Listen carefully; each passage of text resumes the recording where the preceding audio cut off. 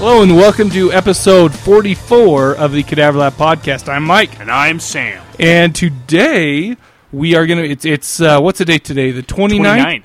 And I'm actually going to have this show out by tomorrow night, which is the 30th, right in time for Halloween. Do you know what kicks ass about recording tonight? What? I've got a Halloween boner for 2 days. Really? Yeah! It's called priapism. That's Check right. it out. Halloween priapism. Yes. You need to go see a doctor. So basically today, here's what we thought. What can we do for Halloween? You know, and we're just thinking, how about we do movies that are Halloween classics that you can watch with the whole family, except for your kids and your wife. So you can watch by yourself around the Halloween season. So basically, we're going to do 3 movies. One of them I haven't seen in years, and I didn't like it quite as much this time as I did last time. But and also, a lot of people have been doing these movies. But you know what? They haven't been given the Cadaver Lab touch yet. That's right. So we like to touch it all over the place to make sure that it's taken care of. So. Nice. So there you go. That's what you're going to get. So let's get into some news. I assume that we do this every episode. I'm just so used to going right into it. This is becoming second nature to me. Of course, acting like a dumbass has been second nature to me from practically my whole life. So we got that part down a long time ago. What do you got for contests? Start off with that. So contest, we have the what was Mike thinking? Oh yeah. Now, I put this up a little late, but we still got some people that entered. I'll have to go back to look to see who wins. Mm-hmm. So we're gonna throw the movies out there, and you're gonna give it. Haven't seen it. Don't bother. Watch it or buy it. Okay. Okay, and there are 3 movies. Okay, so the first one is Eden Log. Haven't seen it. Okay. Second one is The Haunting in Connecticut. Watch it. And have you seen that one? No. That's okay. These are loaded on my iPod. So and then the third one is Wishmaster 2. Watch it. Yeah. So haven't seen it, and then watch it. Sweet. Hopefully, there's not a million people that guess that. Why? What's the prize? Well, it's a DVD and then some other stuff. So if a bunch of people guess it, I got to go. I need to go get some more DVDs from Blockbuster. So Kruger Dude won last time, and his prize pack went out today. Sweet action. 2 weeks late. Sorry, dude, but it's on its way. Listen, I'm giving all the contest responsibilities over to you. Well, if you haven't understood that yet. Did anyone give another video, or did no? Let's get Spooky Bill. Let's get Spooky Bill his stuff. Yeah, man. so we'll have to get that out this week. We'll put a bunch of stuff put together in that nice prize pack, including a copy. Oh, did we say we're going to go ahead and give a copy of Drag Me to Hell? Well, we did, but that's he get to choose something. I think he gets to choose. I'll hit him up on Twitter or Facebook or email him. Yep, that sounds good. Be on the lookout, because probably right after this episode hits, maybe a week after, we're going to be releasing the second Cadaver tracks. I want to make a shout-out to Ferguson, who is putting all those together. I want to thank everybody thank all you guys who sent them in, because apparently it's funny, because I'll just get emails from Ferguson saying, dude, so-and-so sent this in, and it's awesome. So we really appreciate it. I think it's going to make it a lot of fun. I actually think this one's going to be better than the House of the Dead, even though House of the Dead was freaking hilarious. Yeah. But I felt more comfortable doing it this time. Did you? Know? Well, I took notes. Oh, that's right. You had your novel. Listen, I watched it before. I wrote down the time in the movie, the running time in the movie, and the funny thing to say. And you'll hear what I came up with. I'm not really that funny. He's like, hey, Sam, tell me. We need to put it up on the screen, what the time is on the movie, so I know where my notes are. Yes, I am retarded. Listen, we contrive everything on this show. Yes, nothing is off the cuff at all. That's good news, dude. Okay, so just so you know, everybody, I had a chance this week to talk to one of the most illustrious authors in the world, not to mention handsome, Robert R. Best. Actually, it was really nice of Rob to allow me to chit chat with him a little bit. Did I just say that? Oh my gosh, I'm a freaking woman. Nothing against women. But they happen to say chit-chat a lot, apparently. I don't really know. So do squirrels. I don't. Wow. Anyway, so I talked with Rob Best about his book, Lakewood Memorial, and I read it. It's really good. So, and basically, I just want to let you guys know that we're going to stick that at the end of the episode. So stay tuned for that. Also, during that interview, you'll find out where you can pick up his book, things like that. But really, really cool, awesome guy. And lastly, of business, I mean, I know we're busting through this real quick. I just wanted to mention to everybody to go visit Tim at spoilers.podbean.com. Basically, it is a horror/sci-fi podcast. Go check out the site. It's I actually haven't had a chance to listen to it yet, but he has a little something for us a little bit later. He sent us an MP3, but I just cool. I put it on the notes here, so I make sure not to forget to mention it. But I'll talk about this after we listen to the MP3 that he sent him. Anyways, you got anything? No, let's do it. Wow, well, let's just get right into the voicemails. Yeah, let's do it. All right, let's do it. Hi, Mike and Sam. This is Steve, Mr. Gray on the forums. First time call. Really liked the last episode. First, I wanted to say thanks for the little interview with Joe Schreiber. I was kind of curious about Death Troopers. I haven't picked it up yet, but I went to the store and got No Doors, No Windows. So, Joe, if you're listening to this, do more interviews with these guys because we'll buy your crap. And keep up the horror literature reviews too, because I love that stuff. Anyway, mostly calling because I promised Metal Mikey that I would explain my story about Deborah Foreman. Sam, since I know you don't read the forums, I was a extra in a scene in Lunatics: A Love Story, which was shot in the 80s. I was about 14, and I described in the post that Deborah Foreman walks down the street holding a plant, and she sees a little yap-yap dog on the ground, and she bends over to pet it, and before she can reach it, it runs out into the street, and it gets nailed by a garbage truck. Silly scene, but it took like all day for them to shoot.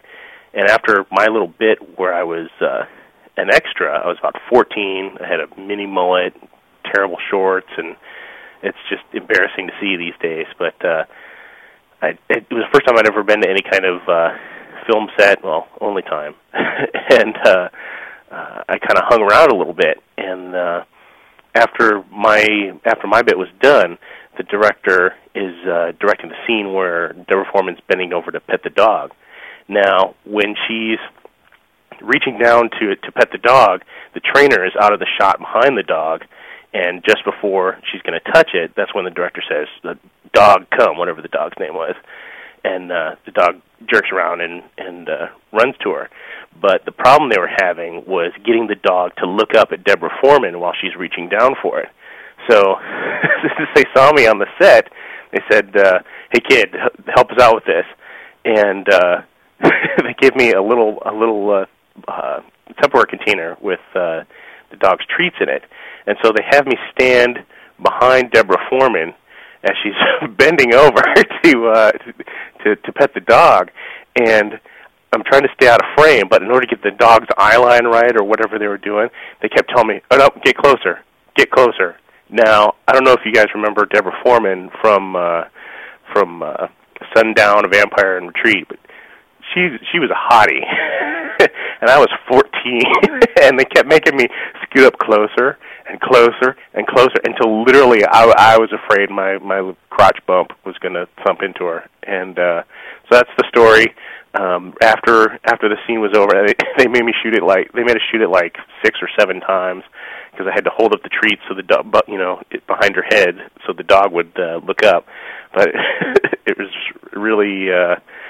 I think that was when I really first became interested in women, and yeah. So there was something else I wanted to tell you guys. I don't remember. Oh yeah. I'll have you know that what's really funny is the last time I was reading the forums was about that story. Really? So I actually knew about that, which is hilarious. And I'm glad you're able to keep your little mound in control as you caught up next to his 14-year-old mound. Yeah. By the way, he has one jump to Bruce Campbell. Yeah, that's awesome, Isn't dude. that We got to cool? use you. We got to start doing it through the callers. Oh my gosh, that would we would pray that someone Ken 4A. We'd have to go through Metal Ken 4A Mikey for everything. Jerked it to. Just kidding, Mikey. That was great. You know what? Dang, that is an awesome thing to have on your resume. Yeah, it is. I don't know. That's pretty awesome. Funny. That's great. That's a good story. Hey guys, this is Julie from 19 Nocturne Boulevard. thought I would say hi. Sorry I've missed you. I hope you missed me. But apparently while I was on sabbatical working my ass off on my show, which doesn't leave me any time to listen. Most of my best listening time's at my real job. Shh, don't tell anyone. I apparently missed out on all the best stuff. Cannibal episode, and with Giallo. I love Giallos. I left you some messages in the forum. And goodness, you guys did everything fun while I was away. I haven't listened to everything yet, and I am kicking myself for missing the House of the Dead thing, because, boy, I'll tell you, I have so many comments about that. But, yeah, very, very, very sorry I missed everything. I wanted to say, I just listened to the Shit Hits the Fan episode where you were asking about whether all hot chicks strip in front of a fire before they bathe. I don't have a fireplace. I just have a big old picture window with a bunch of trees so that no one could possibly hide there and look in if I leave the blinds open. Now that I've lost Sam... Hey, when you were reviewing Evil Speak, it reminded me a lot of 976 Evil. I mean, in tone, you know, picked on kid, makes deal with devil, etc., etc. Thought those might be a fun double feature. I know there was something else I was going to mention, darn it.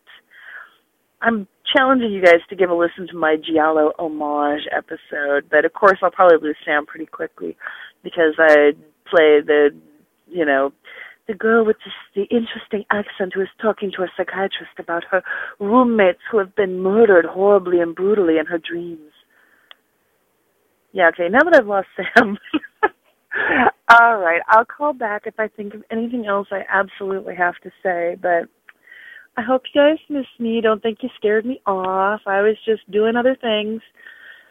I'm debuting my new show soon. It's called Bingo the Birthday Clown, and it's so twisted. It's like you took a 50s kids show and crossed it with The Prisoner or Lost. Yeah, if that doesn't make you twitch, I don't know what will. Have a great day. Did you know that Julie had a show? Yeah, I knew she had a show. Oh, I didn't. Okay, just teasing. No, by the way, you know, I should check out that Giallo episode. In fact, ever since we've done that, I mean, I can't believe this since they're not technically horror movies, but I've watched 2 since then. And ask me what their names are. What are their names? I don't remember. Something really awesome. But it's funny because it took me a couple of days to watch. And I did watch the one where I kept mentioning it the other episode. What was that?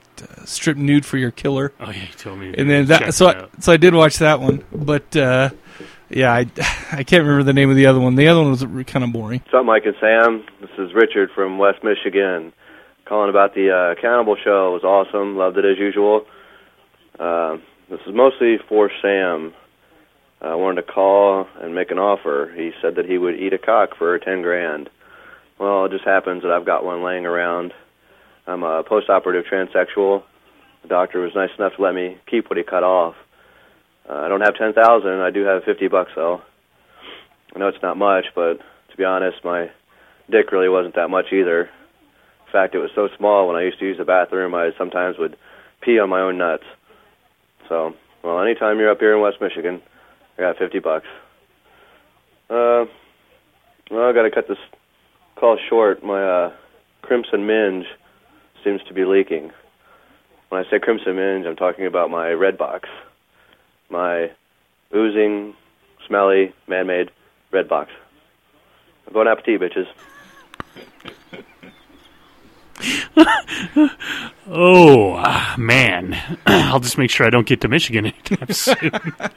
You know what? By the way, I thought that, and I'm not joking, I thought that when a post-op transsexual actually had that the operation, that it was basic standard procedure to sun-dry the rest of the... Sorry.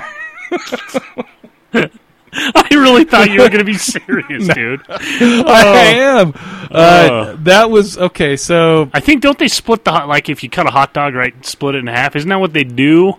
with the Frank, and then they split it open and make it into labia. Dude, are you kidding me? How am I supposed to know that? What? You gave me that documentary on transsexual mutations. Or Yeah, but you were done whacking it after about 10 minutes. Don't tell me you got that far into it. Listen, don't blame that shit on me, because when I opened up the DVD case, there were like 5 pubes on it. So you were the one that doing that shit. Hey guys, this is Stace from Creepy Kitch, although you probably can't tell from my fucked up voice. I just wanted to call in. God, I sound terrible. I just wanted to call in and give you guys a book recommendation. I got the audiobook for The Exorcist recently, and in my humble opinion, it's scarier than the movie. I listened to the book, which was narrated by William Peter Blatty, who, if he ever decides he hates writing, can go into a pretty lucrative career in voice acting. And then I watched the movie, and there's so much more to the book. It is hair-raising, seriously. Perfect for this month. I just highly recommend you guys give it a listen. I got it on Audible. It was pretty cheap. Blah, blah, blah. You guys know the drill. Check it out. Okay, I'm going to go, I don't know, die.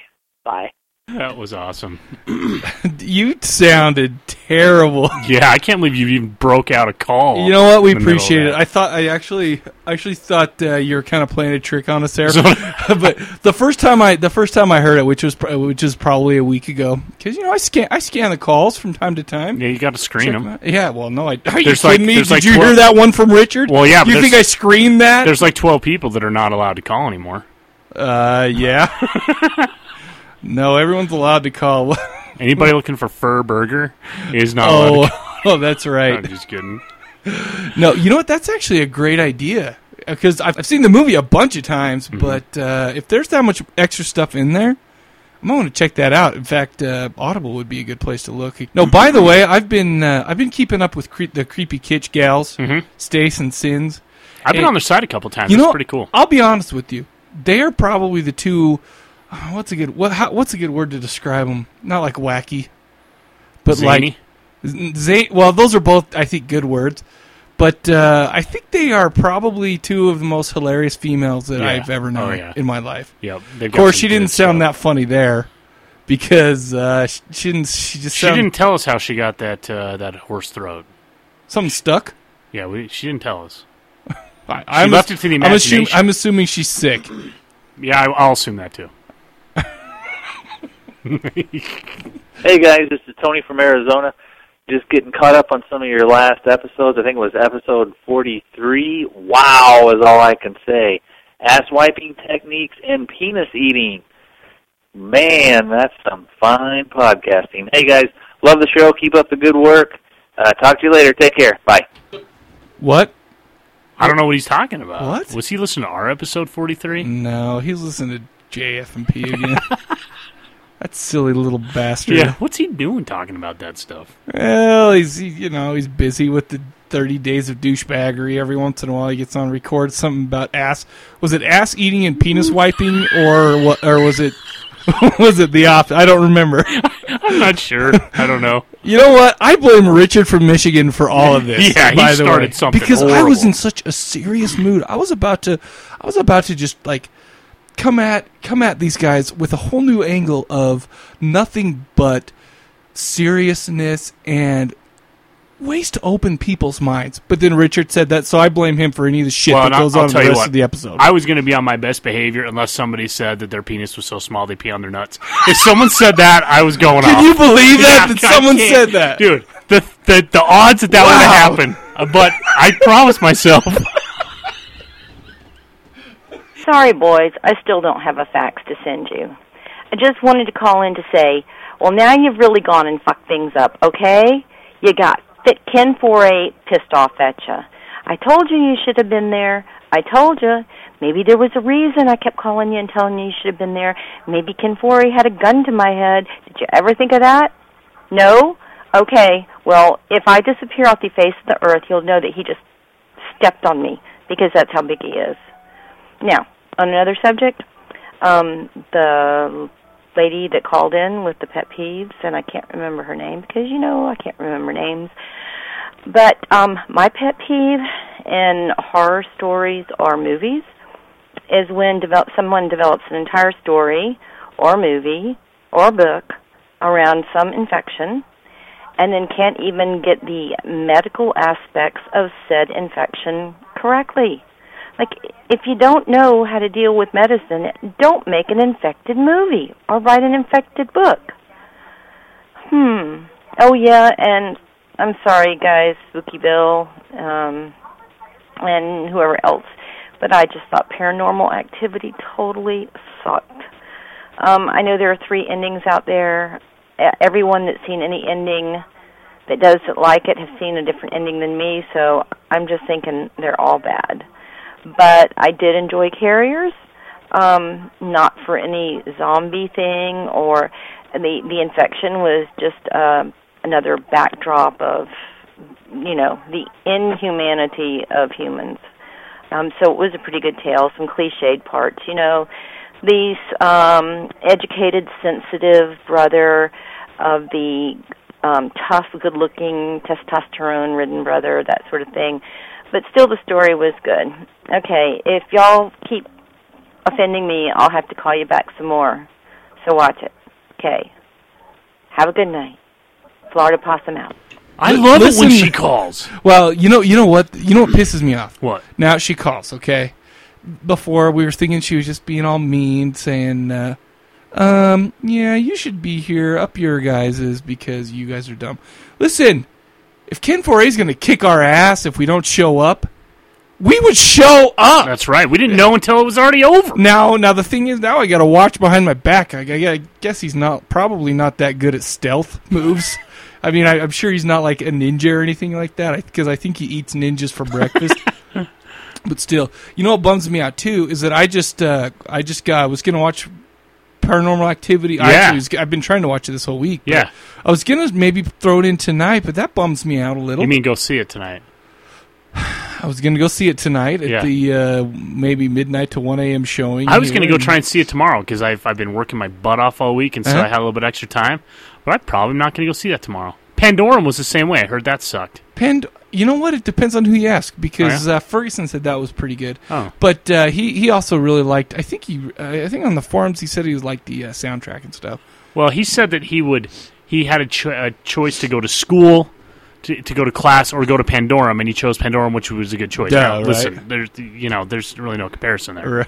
Right. I would go watch Twilight instead of go to class. Probably. I wouldn't. You know what? Depends on what class. You know what? Did I mention on the last episode? I think I've seen. Oh yeah. You didn't. Wait. You told me in between.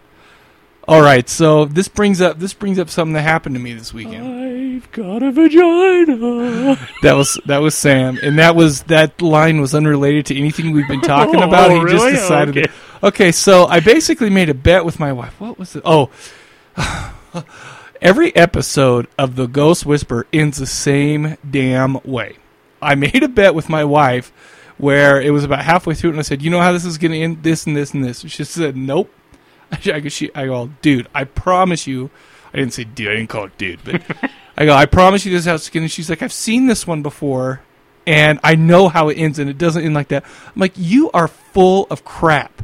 So we basically made a bet saying that if she was right about the ending, then I would have to watch Twilight, and if I was right, she'd have to watch The Devil's Rejects with me. Ooh. Well, she won. So I had to watch the T-dub. I will never say its full name. I appreciate I hated it. I mean, I don't want to be a honesty. dick about it because, I mean, I don't know how much we've talked about this before, but I really do not think that I am the target demographic for that movie. Really? I think that it's like, I think I'm getting to the point where I'm getting so old that I just don't want to put up with like high school BS type stuff. You know what? I don't even want to say it because I love a lot of movies that were in high school. In fact, what was that one that me and you went and saw with Jennifer's Body, yeah. which I didn't hate. Yeah. I mean, I didn't love it, but I didn't hate it. That was all in high school. So let me ask you something. What? So what do you think the demographic is for diamond-encrusted vampires? What would you say the demographic is for that? To be honest with you, I would say that it's for girls between maybe 13 and 15, 14. Yeah, around there. Okay. I don't. Do you think? Listen, I've never. I'd say pre girls. I'd say Holy sh! So What?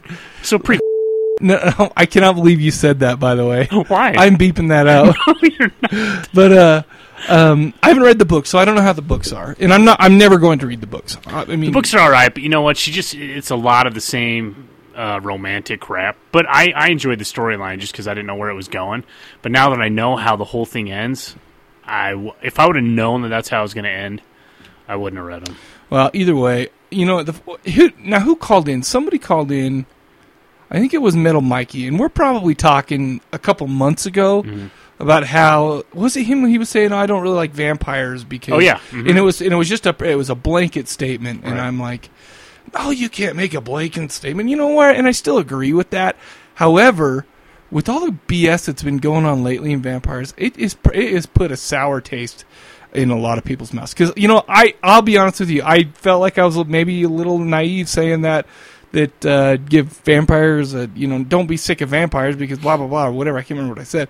But the thing is, between this and I watched about 5 minutes of what's that show on CW, the Vampire Diaries. Yeah, and I didn't mean to. I was just I meant to, but I was just flipping through and it was on. So I stopped and it was like halftime at a game or something like that, and I watched it. And I was like, unfreaking believable. You know what? I can completely understand why people are tired of vampires if that's what's and what's hopefully out there. that book, The Strain, I hope they make that into a movie because that would bring it back. But we're gonna have 4 years of Twilight stuff. We're gonna have 4 years of it, dude. Well, I don't know. You know what I'm kind of bugged about too? Am I a little negative today? We don't want to do that. We were talking about before the show that we don't want to whine about stuff. Yeah. Well, and this just is a little bothersome. Is I got the new Fangoria, and it had the guy with the dreadlocks. I guess he's a werewolf in New Moon or something on the cover. Oh no, he's another vampire. He's Laurent is his name in the movie. Pussy alert! That was a test that you just. He was I was watching another movie and he was the bartender. Oh really? I don't remember what it was though. It doesn't matter. You know what the thing is I'm going to take back everything I said because you know what I still on principle I can say that you can't make a blanket statement like that, but with all the stuff that we've been fed lately, I don't want to sit here and say I don't understand because after watching Twilight, I don't think that's the worst movie I've ever seen, but I think there aren't very many movies that I would rather not watch. Anyway. Yeah. Anyway. Yeah. I had to move my luxurious beard out of the way of my phone as I think it's getting in the way. Vaughn here. And I forgot to bring this. I forgot the voicemail about the whole crumple fold thing with the toiletries. I guess I would be considered a poopy finger of the Shire, listening to the beginning of your newest episode. Yes, I have a tendency to wipe towards the taint, and I look at it, make sure it's, whatever consistency or whatnot, and I fold the piece of paper, and I wipe again with the same piece. Sometimes, which is a lot of people would think is disgusting, I dip the paper in the water, with pee and poo, whatever, and wipe my ass. Sometimes I even use baby wipes, which is probably the best thing to use, or like disposable wipe that you can flush. Oh, it's the best because it doesn't hurt if you push too hard or if you have like a, what the hell are they called? What the fuck are they called? Oh, shit, the little nuggets of flesh that are in your asshole that burst and bleed all over the place. I can't remember what they're called. Hemorrhoids. If you have any of those, use baby wipes. It doesn't pop them, make them like rupture them, make them bleed.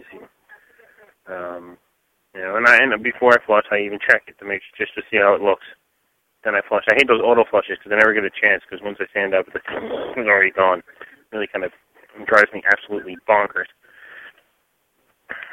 Why am I telling all you this? I don't know. I really have no idea. Maybe because it's late and I've been watching William Castle films all night. And just doing editing for Steve on this luxurious occasion of the 30 days of douchebaggery. I hope you guys are doing your part too, and hopefully we'll get it out by the end of next week so we can maybe start this soon. I'll be damned, you two friggin' utard bitches. Hear that? Yeah. You know it. This is how it's gonna be. It's gonna bring you down. I'm gonna bring you down to Chinatown. And shove some moo-moo guy pan up your ass. Yeah, that's how it is. Yeah, what? You want to start?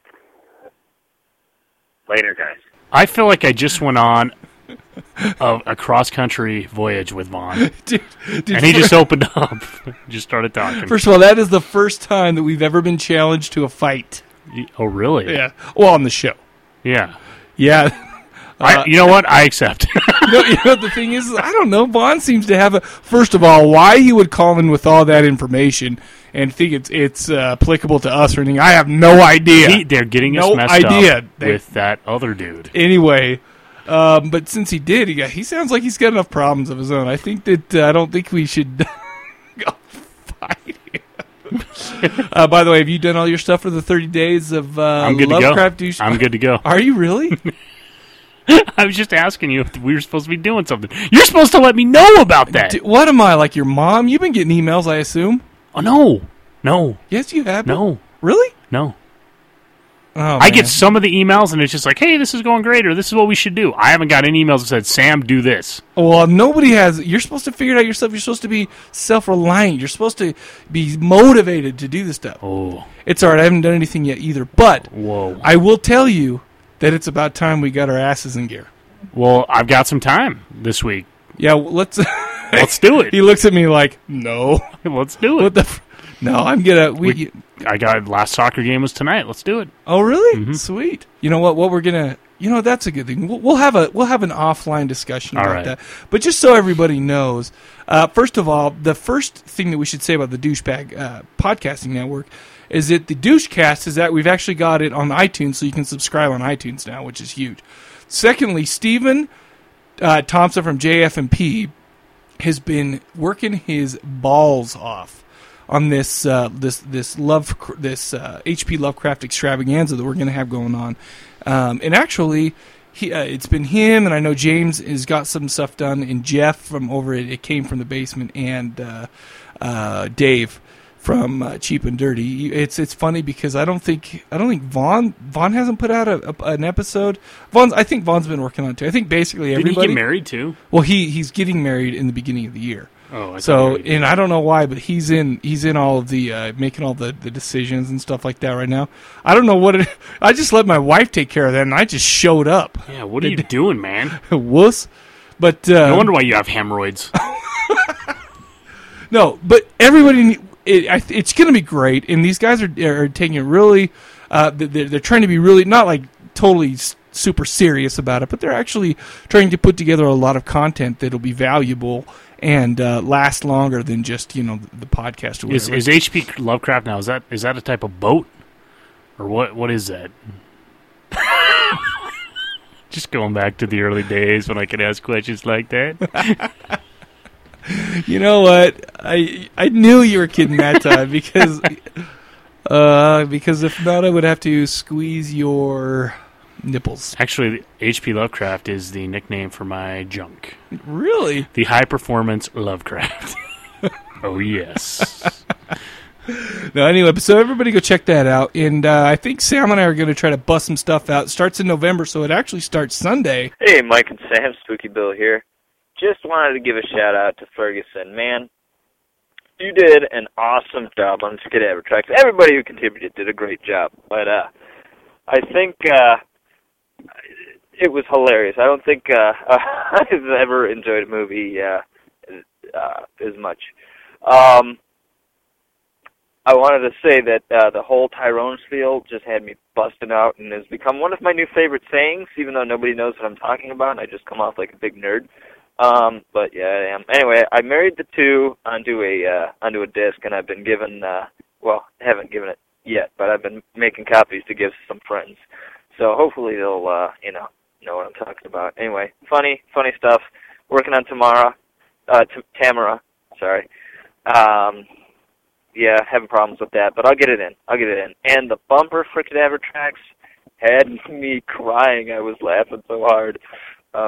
Anyway, that's all I wanted to say, guys. Keep up the great work. Ferguson, awesome job. Okay, bye. You know, I've said it before, and I will say it again, that Ferguson was made for Cadaver Tracks. Oh, my gosh. Awesome. Listen, I'm not saying it's the pinnacle of his life. You know, I'm not saying that he hasn't accomplished great and wonderful things.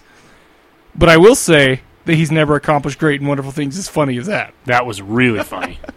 Anyway, yeah, so Tamara should be out in just a little bit. So, like I said, a week after this gets posted. But everybody check it out, and then everybody should be sending those in because it's a great time. Do we know what we're doing in November? No, I don't know. I don't know yet. But actually, I think we do. I think we're going to be doing Zombie 2. Oh, cool. But that is not official yet, but we'll definitely let you guys know. Awesome. Hey, this is Alan calling in. Just wanted to wish you guys a happy Halloween. Hope it's a badass one. Have a good one. Bye. Alan loves Halloween that much that it was important that he called us and wished us a happy Halloween. I've never heard from Alan before, but Alan, I am happy that you love Halloween that much. Well, that is cool. What are you That's saying, cool. you dick? No, we never heard from him, and he calls in and sincerely wishes us happy Halloween. He must really like Halloween, because that's the reason he called. That's cool. Are you really? I'm being dead serious. I think that's cool. Dude. I can't think of something that I feel that passionate about and that I love that much that I would pick up the phone and call like someone's podcast about. There's a lot of stuff I would call to be funny about. Did you know what I did today? What? I felt so passionate about how bad Carlos Boozer sucked in the opening game of the Utah Jazz season. I called my dad just a bitch about it. Yeah, but Alan's never called our show, and he wanted to wish us happy Halloween. I hope he has a good one. I hope I do everybody's- too. I'm actually really stoked for this Halloween. More stoked than I am typically for a couple of reasons. First of all, I get to go see Die Monster Die live with backstage passes. I'm going to be filming stuff for the Salty Horror Film Festival. Oh, that's awesome. We're gonna sit him down and we're gonna do an interview for that. So check out the saltyhorrorfilmfestival.com. Are you going to be on the video? I doubt I'll be on the video, so people can see you in action. Tell you what I'm going to do. I'm going to take a picture of my schlong and stick it on there, and then you'll see the action. Listen, I want in on that, and I want you to take pictures of my schlong, and I want to do stop motion animation. We'll make like a sword fight. And Richard, I should kill you for starting us on this tangent. No, but I am totally stoked because you know what? It's actually perfect. And who knows if this is going to make it into the show. Basically, I get to hang out with the kids from about 6 p.m. till 7:30. And which is perfect, prime time, trick or treating, fun stuff. And then they go to her parents' party. I get to go to Die Monster Die, and I don't have to go to the party. Wow, that works out. How do you work that out? I'll tell you what, I'm the mother effing man. No, you know what? I hope everyone has as good of a Halloween as I do, but I doubt you're going to. Sorry. Yeah. What do you do? So thanks, Alan. Cool, man. All right, we need to give this next voicemail a little bit of an introduction. Now, from time to time, I'm sure somebody picks up the phone to call us up and is a little bit worried about, I don't really like to leave messages. I might say something stupid, and then it's too late, they know. Ken Foray actually, tried it out a couple of times, made sure he knew what he wanted to say, and funny thing is he sent us in the outtake. So let's go ahead and listen to that. Boop. This is Ken Foray. Cadaver Lab, if I ever catch you in a dark alley, I won't hesitate to fuck the gag reflex out of you. Ha ha, cadaver. Boop. That's cadaver salve. Boop. Cadaver. Boop. Cadaver salve. Boop. Mitch and Dan. Boop. Mike and Dan. Boop. Mike and Sam. That's not right. Boop. I will grab you, rip out your soul, and wipe the stank from my hangdown. Boop. Ha ha, cadaver. Boop. I actually know Rob Zombie personally. Don't let that get around. Boop. Ken Foray. Ha ha. Boop. You. Dead. Your family. Dead. Your cat. Doing quite well. Houseplants. Not so good. Boop. So I'm Ken Foray. Then which one's Tony Todd? Boop. That is nice. I'm just glad he decided to take the time in order to get it right. Actually, that was Tim from spoilers.podbean.com. Oh, that's good. So, see, that's him. Go check out his podcast. I have a feeling it's going to be fun. Yeah. Anyway, so that is all the voicemails that we have for today. I guess now what we do is go to a break and. Is that right? Are you sure? What? We go to a break and then do movies? Or is that what's next? I don't know. We haven't been doing this for very long or anything like that. I'm not sure about that. I think we have to talk about wiping our taint. What? Why? A little more. Why? I don't know. For some reason.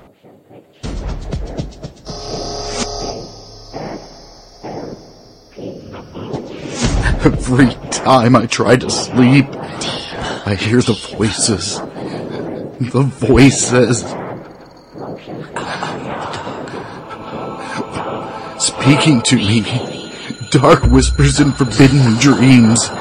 They say that the time is right, that the stars are almost right. And November, it's coming.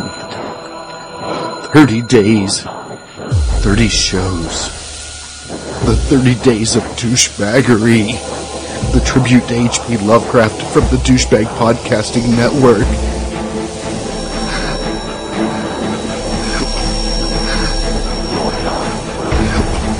Subscribe now at douchecast5k.com. Oh, the douchebaggery.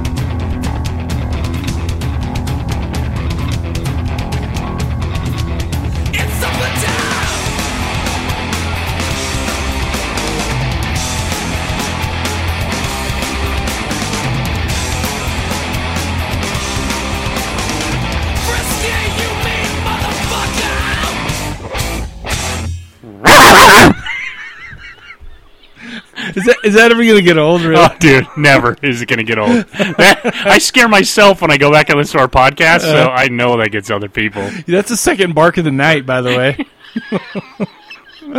Awesome. Okay, well, thanks for the voicemails. Those are always so much damn fun for us. I still blame Richard for everything for the rest of the episode. I just want to make that clear. Yeah, thanks, Dick. Whoa! Well, okay, so I'm sure people call him that. Well, yeah, but not because Dick's a nickname for Richard. That's what I was doing. Oh, okay. All right, Yeah, okay, so we chose 3 flicks that we figured, you know what?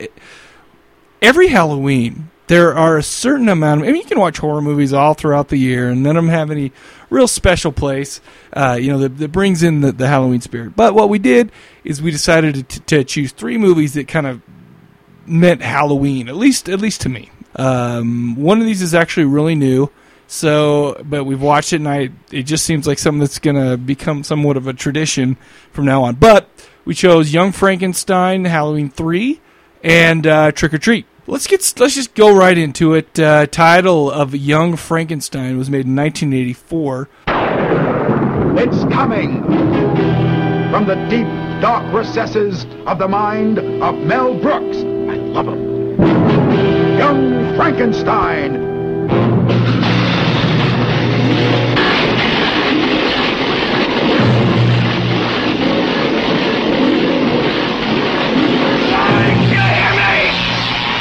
Give my creation life!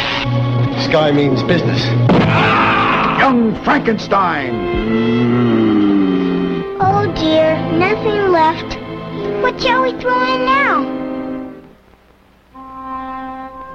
Starring Gene Wilder as Dr. Frankenstein. That's Frankenstein. But what about your grandfather's work, sir? My grandfather's work was doo-doo! Peter Boyle as the monster. Wow! Marty Feldman as Igor. My grandfather used to work for your grandfather. I'm sure we'll get along splendidly. Oh, sorry. Cloris Leachman as Frau Blucher. You played that music in the middle of the night? Yes! To get us into the laboratory? Yes! And it was you who left my grandfather's book out for me to find? Yes! So that I would? Yes! Then you and Victor were... Say it. He was my boyfriend! Terry Garr as Inga. Would you like to have a roll in the hay? Roll in the hay. Kenneth Mars as the inspector.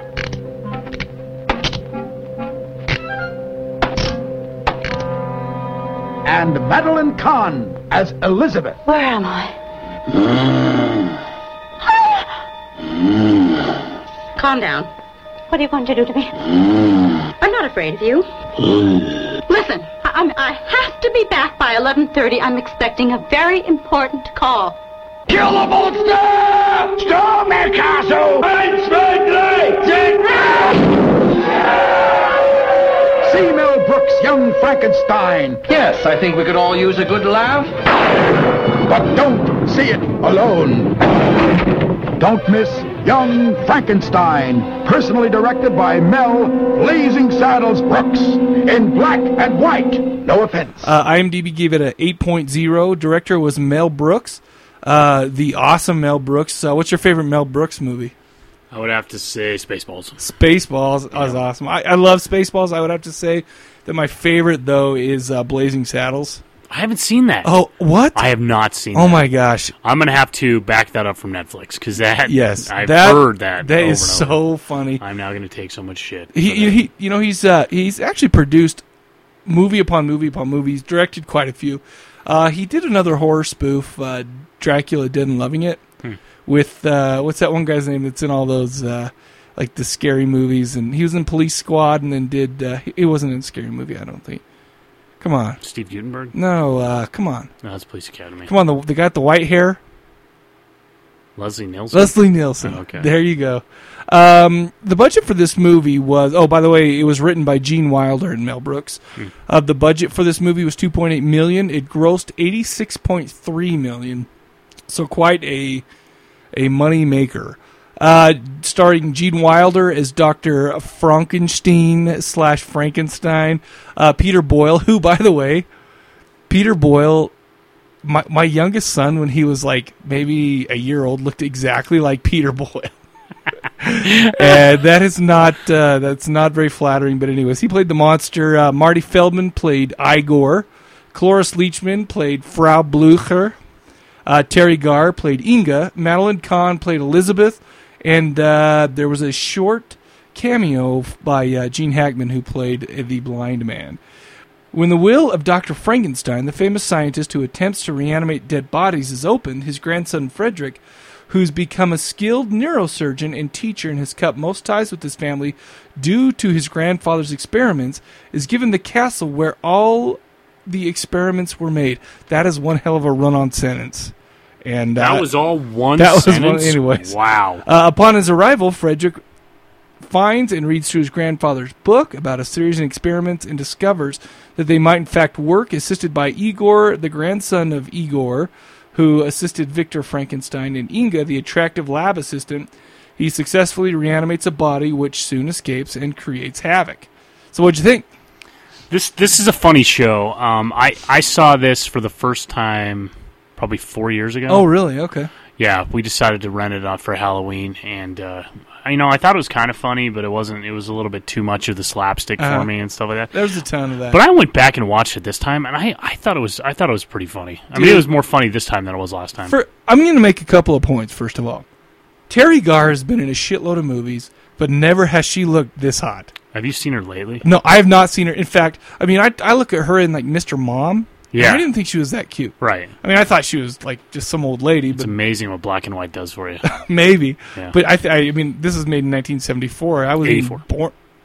It has 74 here. You said 84 to start it. Well, it's 74. Okay. If it's My bad. If I did say 84, and Sam does not have wax in his ears. You did say 84, but now that we've corrected it, we're not going to get 50 million emails about it being wrong. By the way, you know what's funny is we didn't get one email for our big mix-up last episode. Oh, really? Yeah. What did we say? It was that Blood and Black Lace was 55 years old. It's only 45 years old. Stupid listeners. Anyway,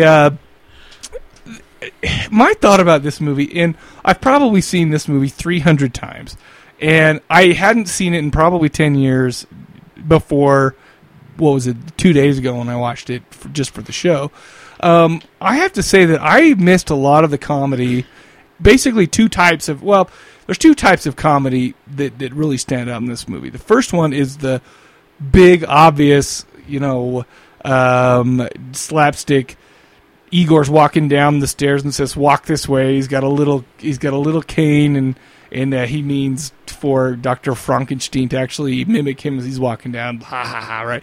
I didn't think that was very funny, but. Mm-hmm. There's some of those that are really kind of funny, but then there's like the subtle looks and glances that I think are hilarious, and I think it's that kind of humor, which I missed out. I think in a lot of the viewings that make this movie excellent. For instance, we talk about how in the synopsis we said how he is a professor at a college. Well, there's a point where very first in the movie, one of the first scenes in the movie, where he's actually teaching the class the difference between voluntary and involuntary reflex. He brings in this old skinny guy, which is, it looks clumsy and awkward in the first place. He says, "Hey, you know what, do me a favor and lift up your right leg," or whatever. I can't remember exactly what he said. But so the guy does it, and he's like, "That is an example of a voluntary action." And then he goes, "Now I'm going to show you what an involuntary reaction." And basically, in his head, he's just going to scare him and startle him, so, pretend to punch him. But instead of just pretending to punch him, he decides to throw in a string of, name-calling and profanity. "Well, you son of a..." and do it right there. To me, it's that kind of humor in there that is so funny.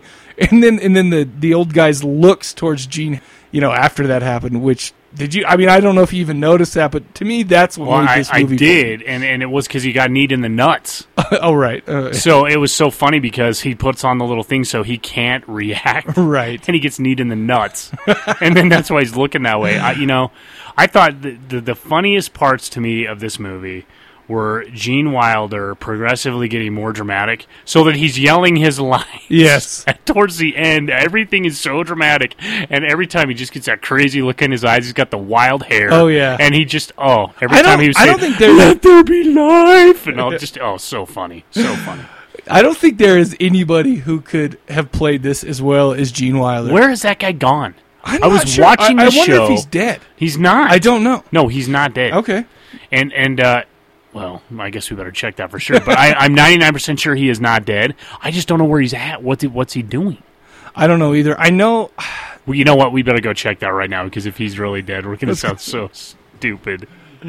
So according to a website called Dead or Alive Info, he is alive. Yeah, but he's just not on anything anymore. It looks like the last thing he was on was in 2003 on, what was that show? Will and Grace? Yeah, I missed that. I don't know. I didn't watch that. I really haven't seen much of him since the 80s. And, and some of those Mel Brooks are, Charlie and the Chocolate Factory or whatever. I don't know what year that came out exactly. That might have been 70s. But anyway, I think he made this movie so awesome. Yeah. I mean, everyone, I think, did a great job. I mean, there were a couple of things that were kind of irritating. But as far as his performance and as far as, what's his name, Peter Boyle's performance, I thought it was awesome. Let's just go down the plot a little bit. So basically what we said is here's Dr. Frederick Frankenstein, and he chooses to go by Frankenstein because he's embarrassed and because of his his grandfather, who is Victor Frankenstein, who obviously brought the monster to life the first time.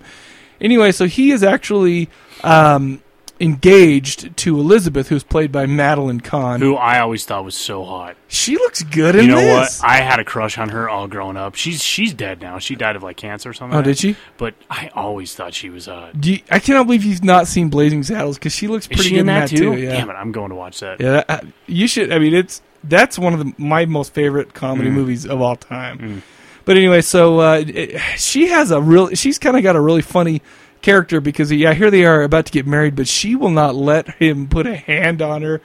All sorts of funny stuff like that. She's saving herself for marriage, and which is the choice that they make, and that's good. We should respect that choice. Right.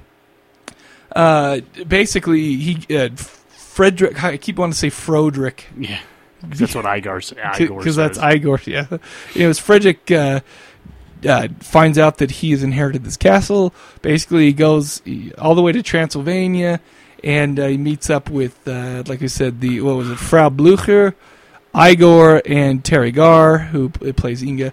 And basically, he just starts, checking it out and whatever, and eventually he finds the secret works and laboratory of his grandfather. He starts reading through it and figures, hey, this could work, and so he basically does it.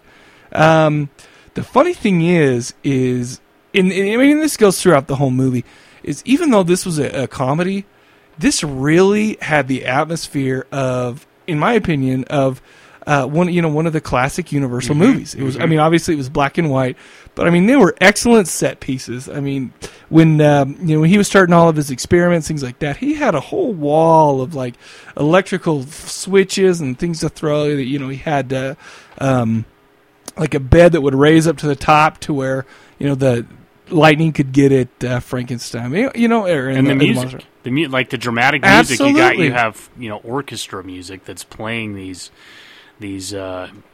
sections as the different things are happening. It was a full blown production, nothing held back, full blown. Even when he ends up finding the secret study when Frau Blücher. I almost hate saying that name. It's almost embarrassing to say. Why? Because I feel like a dumbass trying to say a different accent. Frau Blücher. Julie, call in right now and do that. Yuck. Anyway, basically, she it's very reminiscent. She actually plays the violin from this room and kind of draws Inga and Dr. Frankenstein down there to it. And it really reminds me of the same type of thing that happened in the original Frankenstein.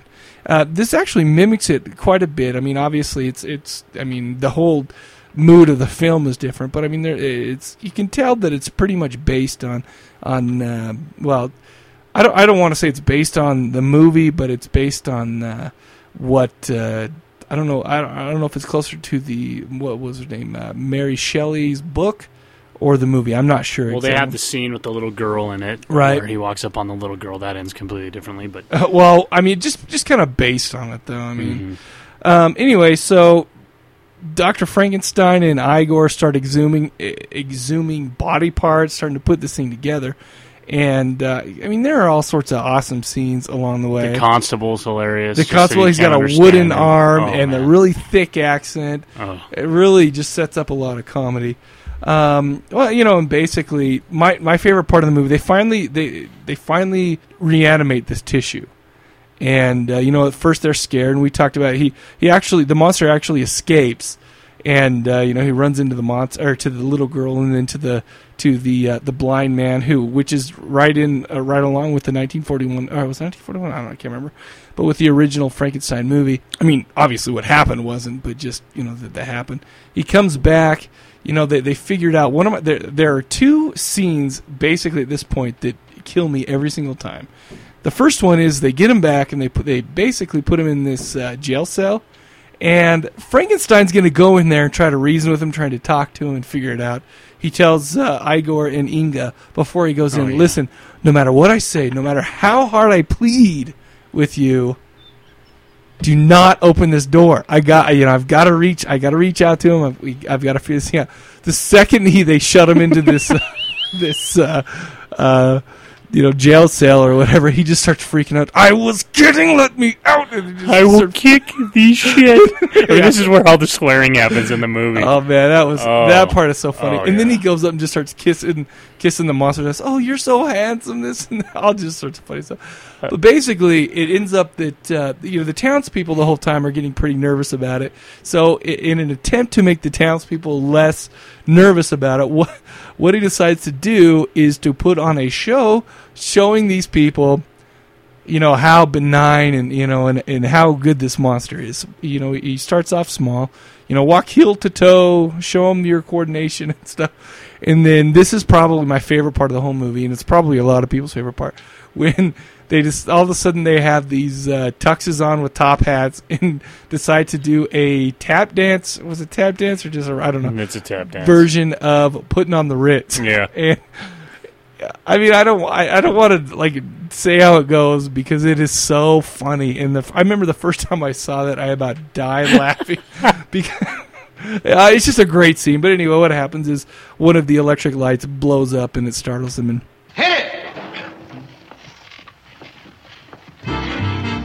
if you're blue and you don't know where to go to, why don't you go where fashion sits?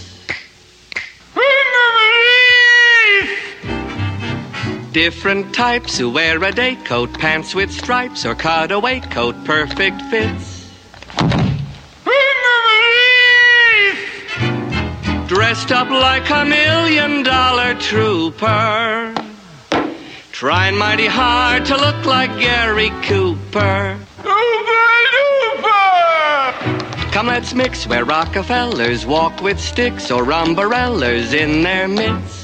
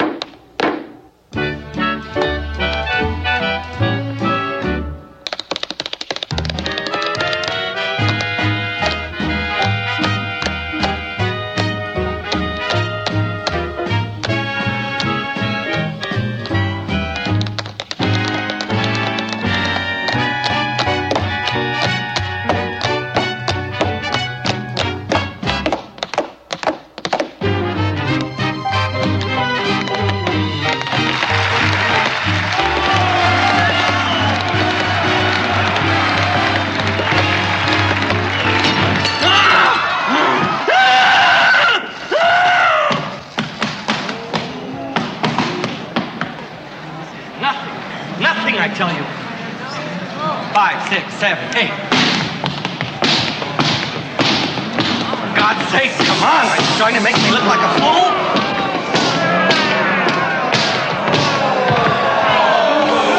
Please, I beg you. For safety's sake, don't humiliate him. Come back, you understand me? I will not let you destroy my work. As your creator, I command you to come back!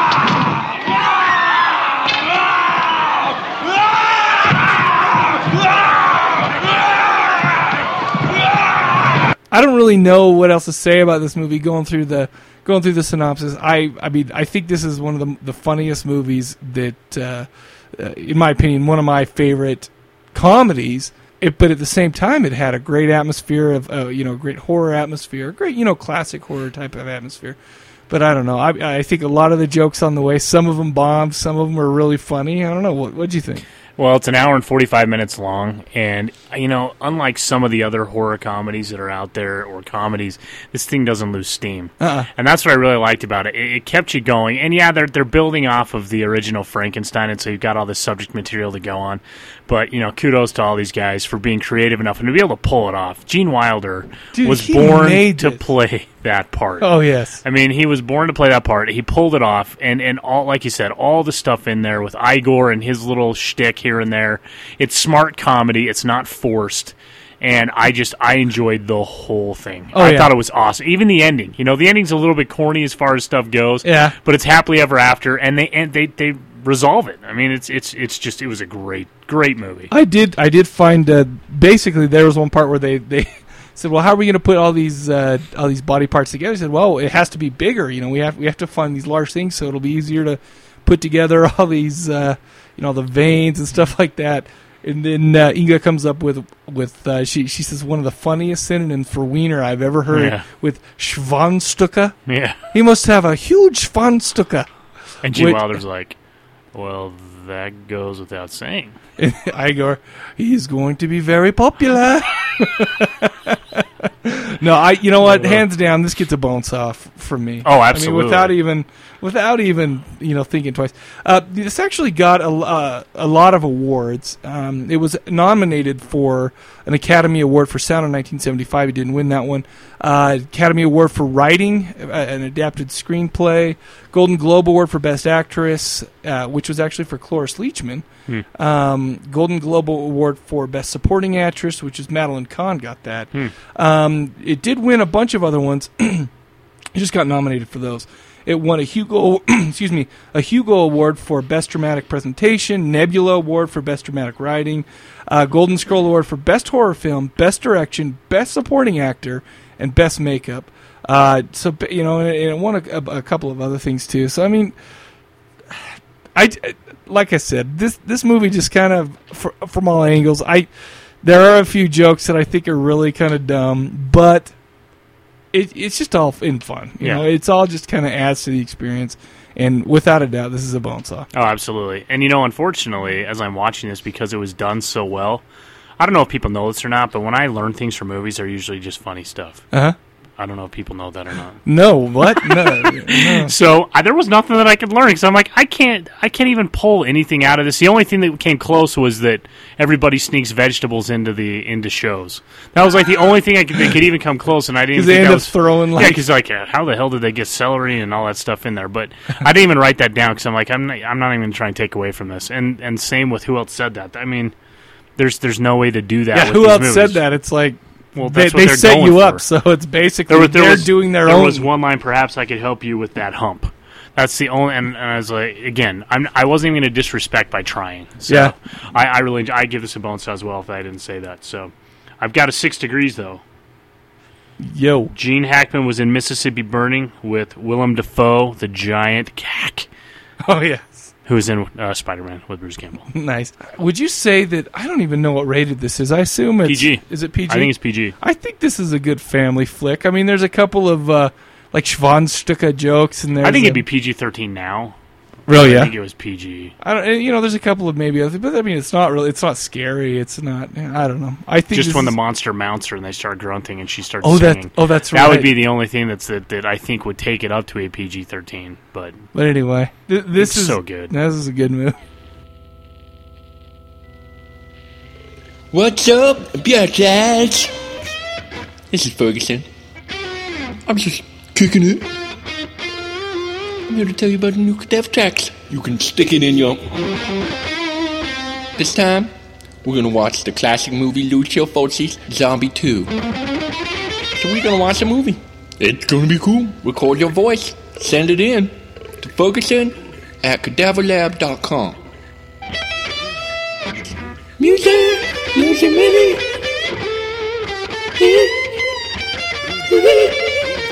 You watch a movie about dead people, they get up and they walk around because they don't know they're dead. It's a really confusing movie. It's cool. It doesn't make a whole lot of sense, and it's cool though. It's all right. Dead people, zombies. So watch the movie, record your voice, make sure you send it before November 21st. This movie's awesome.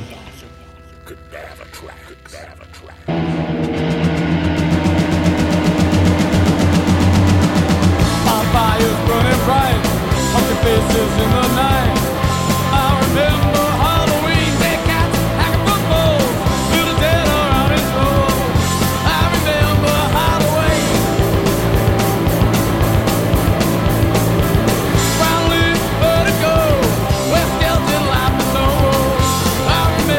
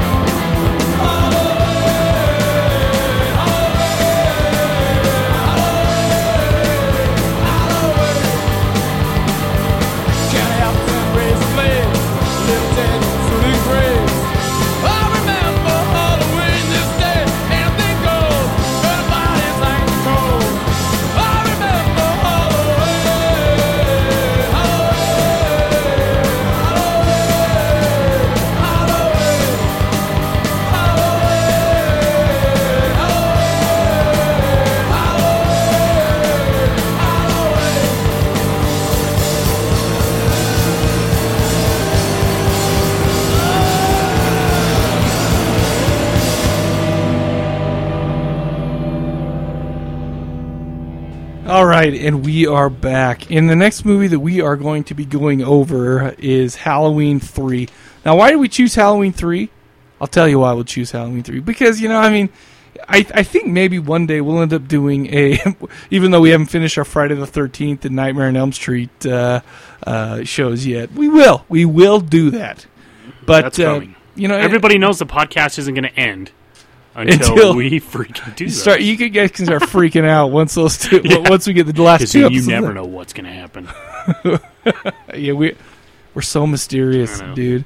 Anyway, so I did number 3 because basically it stood alone. It was John Carpenter produced it, and so it was still there. It still had the same kind of vibe from it. I mean, what year did it come out? In 1982.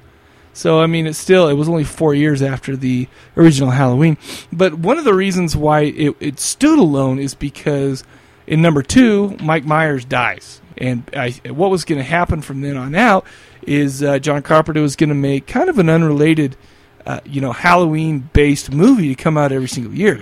But the problem is this one didn't do very well, so they decided to go back with the tried and true story of Michael Myers. But anyway, to be honest with you, well, let's get into it. Let's go over some of the details and we'll chat about it. Halloween 3, Season of the Witch, came out in 1982.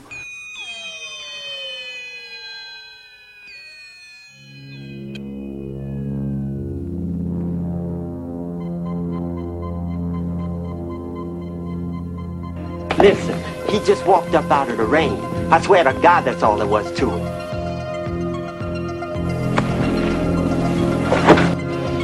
Did my father say anything to you the night he died? I don't know. Your father came into the hospital. I thought he was crazy, out of his mind. He's hanging onto a Halloween mask. He wouldn't let it go. And what he said was, "They're going to kill us. All of us." And in a little while, he was dead. And I don't know what the hell is going on. I've been doing some detective work. I think my father ran into trouble somewhere between here and Santa Mira. Santa Mira, founded 1887, Colonel Cochran converted it into a toy factory. You happen to know anything about this Cochran? He's watching you, friend, I guarantee you that. Where are they taking her? They're taking her to the factory. I've got nothing here to indicate there was ever a body at all. Operator, this is an emergency. They're going to kill us all.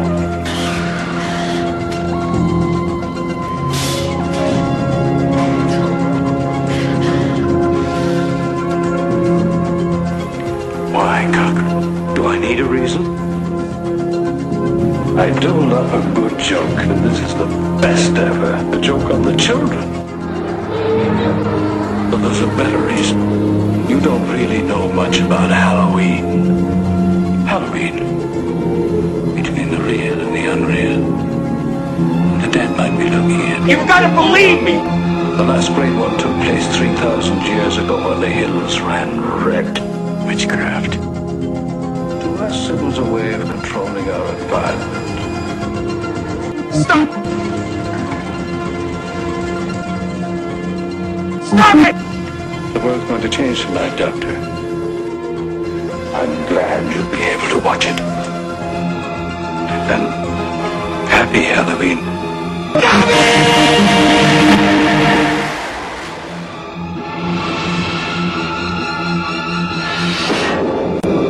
Halloween 3, Season of the Witch, the night no one comes home. IMDb gave it a 2.7. 3.7. But it was directed by Tommy Lee Wallace, who actually has directed some other horror movies.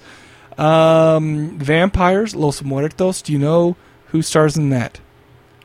Vampires, Los Muertos. John Bon Jovi. Oh, that's right. I've heard that. Yeah. That guy's a solid actor, man. He's huge in his acting. Fright Night Part 2. I've never even seen Fright Night Part 2. I have Fright Night Part 2, but I haven't watched it. But anyways, typically, other than that, he's done a lot of shitty TV and other things like that. Excuse me. It was written by Tommy Lee Wallace and Nigel Neal, who did the screenplay. Produced by Mustafa Akkad, Deborah Hill, and John Carpenter, which, are the people who were involved in the other two Halloween movies. Let's see. Just so you know, also John Carpenter did a lot of the music along with Alan Howarth in it, and it's funny because every once in a while you will hear, the Michael Myers theme and some of the music from Halloween 1, and it's on the TVs. It's on the TV. It happens 2 times. Mm-hmm. But I remember this. The first time was fairly obvious that they were watching the TV, and there's Michael Myers on the TV himself. But the second time, I'm like, oh my gosh, that's the music from Halloween. But yeah, apparently it was that's on that the hermaphrodite that's walking across the street. What? What? Jamie Lee Curtis is a hermaphrodite. Oh no, she's not. She's a super female. There's a difference between a hermaphrodite. She was born with both, dude. She wasn't. She confirmed it. No. All right. Snopes it. Maybe we should Snopes it right now. Let's do it. Well, Snopes has it as undetermined. So that means it's true. Anyways, where was I? The budget was $2.5 million, and it made its money back, and it made a little bit of money with $14.4 million. But still, this was the least amount that the Halloween series had gotten up to that point, which was only part 1 and 2. It was starring Tom Atkins as Dr. Dan Chalice, Stacey Nelkin, or the Gelfling. The Gelfling, so freaking hot. I thought she was cute. Listen, dude, Dark Crystal was the first time I felt blood flow. Because one of those Gelflings, actually both of the Gelflings, which would really confuse me. Yeah, well, they're kind of were pretty hot. Yeah, they're pretty hot. She played Ellie Grimbridge. Dan O'Harley played. His first name in the movie was Connell. Yeah, is that a weird name? I don't know. Connell Cochran, especially when you put Cock right after Connell, that makes it extra weird. That is really. But Michael Curry played Rafferty. Synopsis: Silver Shamrock, a mass producer of Halloween masks, planned to kill millions of innocent people worldwide. Thanks for that, douche. Thanks for that, spoiler. Wait. You know what? You know what else is funny? What? Is I read this, it gives the whole plot away. Oh, jeez. So you know what? Let's just make it up. Let's just go through the plot. Let's do it. Movie starts off Saturday the 23rd. A shop owner named Harry Grimbridge is, he kind of open up. He's chased by a couple of really rough-looking white guys in suits. By the way, I think all white guys in suits look exactly the same. You racist bastard. I'm just saying. He gets chased to a gas station. Basically, he's holding this pumpkin mask and saying, they're going to kill us all. They're going to kill you guys all. Guy at the gas station takes him to the hospital, and that's where he runs into... Well, hold on a second. Whoa. This was one of my favorite parts of the movie. No, wait. Are you about to talk about the fight that he had? Oh, okay. No. Because I would say that was one of... They had one of the worst fight scenes in the world. No. What I really enjoyed is they started out... They make sure that you are readily aware of this timeline that's going on. Right. Like, you are not supposed to miss a beat. Right. So it's October 23rd, and this shit happens, and they do not fail to let you know that this next part happens 1 hour later. Yeah, that's pretty specific. Seriously. Like, you just know that some time went by and the dude made it to the gas station. Yeah. I was laughing my ass off. I'm like, are they really going to do this the whole time? By the way, there was one of the weakest fight scenes in the world where basically this guy in a suit gets on top of him like he's going to give him a noogie or something, and the camera pans away to show that there's a car kind of by there, and he's just like sitting on him. They're not really struggling or doing anything. Dude pulls out, reaches a chain, pulls out some blocks, pulls a car, starts rolling. It was holding the car's wheels there. The car starts rolling down this little incline, and the dude on top of him didn't even move. He just kind of let it happen. The dude gets squished. Didn't even make a noise. No, it was... I'm watching this last night going, oh my gosh, I think I hate this movie. And based on this, I remember why. But anyways, so he shows up in the hospital. The gas station guy takes him to the hospital. He's laying there, and this is where we're introduced to Dr. Chalice, who is Tom Atkins.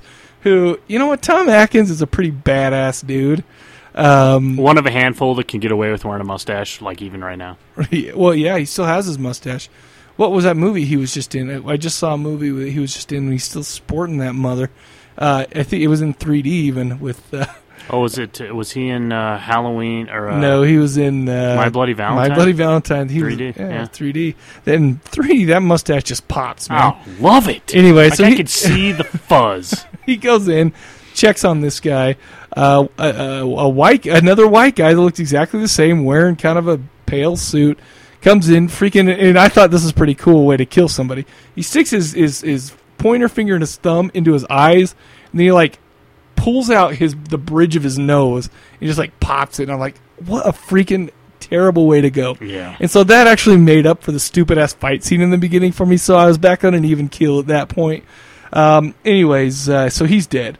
His daughter Ellie shows up, to try to figure out what's going on, to visit her dad and to pay her respects or whatever.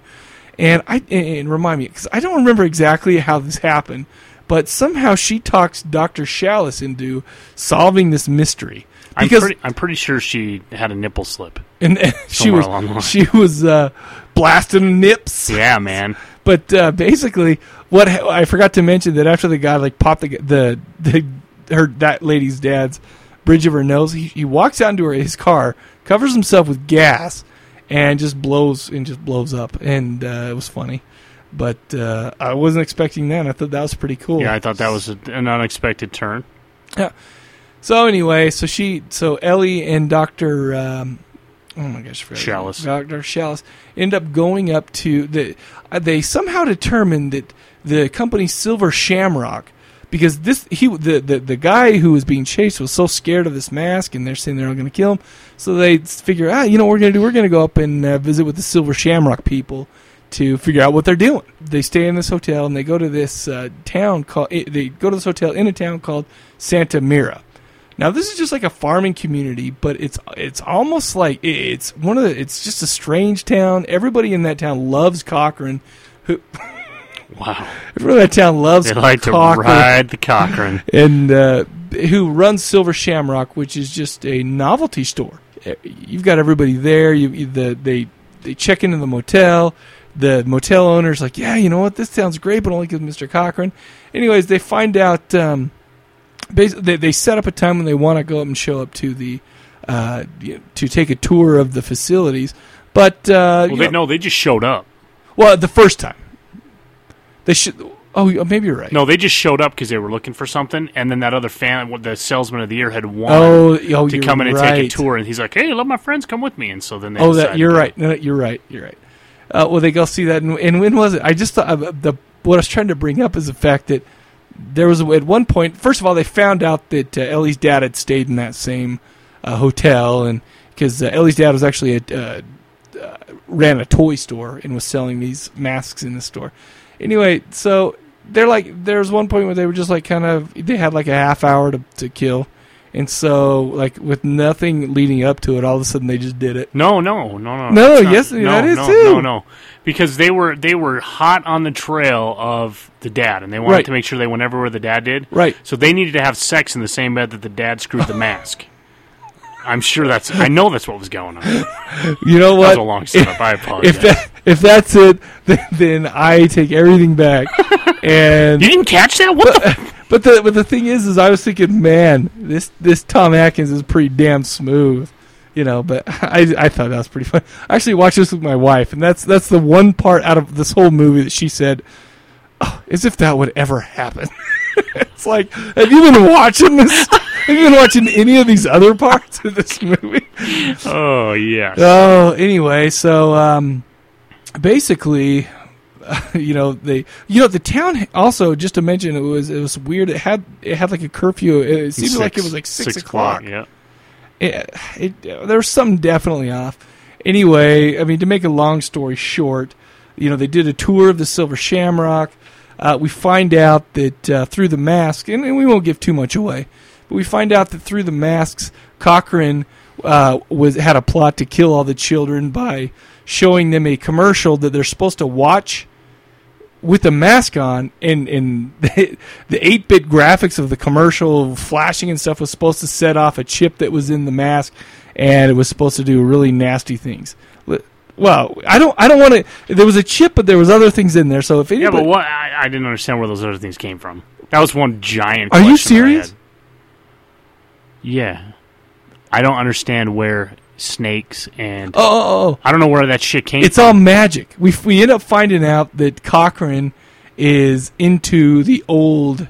But they need a chip to make the magic happen. No. Or he has the little grains from. The, wait. okay. I don't think we should give away exactly what's part of the chip. But yeah, it's a really, in my opinion, a pretty paper thin plot. Just they reference it at the very beginning that there was a crime abroad. Yeah. But what the hell did that have to do with anything? I don't know if anybody hasn't seen this, but I was like, but you really have to believe did something like that really happen? I really thought that something had been stolen. Oh, really? Yeah, I'm like, I didn't know that's what happened. I didn't know somebody did that. Yeah, you just thought they were watching the news. Yeah, like that was just something happened back in the early '80s or something. How funny. Yeah. Anyway. Well, yeah, but the thing is in my opinion, this has one of the wildest and craziest. I don't even know if it's good or bad, or it just the way they ended up doing it was classic 80s, kind of horror schlock a little bit. I did like the fact that he ended up being, into black magic, and it was all out of the respect of the old ways and, and stuff like that. But I don't want to give it away because you really, at the end, you'll be like, you know what? The Mike didn't want to give this away, not because it was so awesome. He didn't want to spoil it. He didn't give this away because he wanted me to suffer all the way through this to see the shitty ending. You know what? This wasn't that. Well, the abrupt ending was horrible. Well, yeah. Come on, that was not a cliffhanger. That was just obnoxious. No, it's true because even at the end they have the Scooby-Doo moment where he's walking through and telling him his whole scheme. Cochrane's telling Tom Atkins his whole scheme after he captures him, and it's like, I want you to figure it out for yourself. And he's just like, oh, come on. But you know what? This is the first time I'd ever heard the terminology Sawe, and we heard it in 2 movies. Yeah, we did. I did not know that. Oh, so we're doing a Halloween movie. That's awesome. I did not know that. Anyway, I don't know. What did you think about it? So, you know what? I actually enjoyed this movie, and I'll tell you why. The expectations were set that this had nothing to do with Michael Myers. Mm-hmm. So to sit down and watch this, it had elements of a creative story, even though there were some glaring holes. Did, and I agree with you. I was like, damn it, this is a pretty interesting story that's going along. The chick is Ellie. She's hot. I enjoy Tom Atkins. I liked him in Night of the Creeps. I liked the guy. And, it wasn't until the end where there were some glaring holes in what was going on. The town was creepy. I think what really set the tone for me where I was like, damn it, I think I like this movie, was when the misfire happens in the hotel. Oh, yeah. And that was disturbingly gross. That lady who had her face blown open. I can't remember her name, but basically Mrs. Gutman. Mrs. Gutman, she was another buyer who was going to pick up another shipment, and there was a misfire with one of the masks. And it was creepy. I have to agree with you. That was pretty gruesome. It was really gruesome, and they stayed on it for a while. I'm like, oh, shit. And then the bug comes out of her mouth. I'm like, wow, that's pretty impressive. And then I think they got into a fight where someone got their head ripped off and there was some good blood squirt. Yeah, I was like, wow, that was pretty good. But knowing where this movie falls down so horribly is that they made the first 2 Halloweens with Michael Myers that did pretty well. The thing is, I don't know if I agree with you because as a standalone movie, this is okay. That's what I'm saying. But no, okay. But with the name, it's kind of tough. Yeah, because then it's got to live up to. You had these first 2 Michael Myers movies, which are really good, and then you've now named this Halloween 3, and it comes along. It's like, because people didn't know. I mean, maybe they were thinking something else was going to happen because the first 2 were so disturbing. Yeah. But I'm going to go out on a limb. Mm-hmm. I'm going to say that I wish this did better. Because I love the idea of putting out a new Halloween related movie, not Halloween the series, but Halloween the holiday related movie every year. Like Trick or Treat. Exactly. They should, instead of this Saw pieces of shit that they keep putting out, they should be putting out more Trick or Treat. That was Well, and then this is what he was going to do. He's going to put out a completely different story. Just have a series of them, and some of them would bomb, some would be better. But I'll be honest with you, I am not a big fan of Halloween Part 4 and 5. It's like they're okay, but it's they all kind of follow the same slasher thing. And listen, I'm not one to stick my nose up at the tried and true slasher formula. I'm not. But I think it would have been awesome to give somebody a brand new palette every single year to put out a great new story. You know, and to be honest with you, I did like this movie. I did not hate this movie as much as I'm complaining. And, you know, we didn't even bring up the little jingle for Silver Shamrock, and that plays one of the biggest parts of the movie, and we didn't bring it up probably because if we did, we'd get stuck. It's in my head now. It's stuck there forever. Yeah. But I really... Do you know what song that is? Well, it's... Wait, don't tell me. No, I don't. London Bridges. Oh, duh. How did I not know that?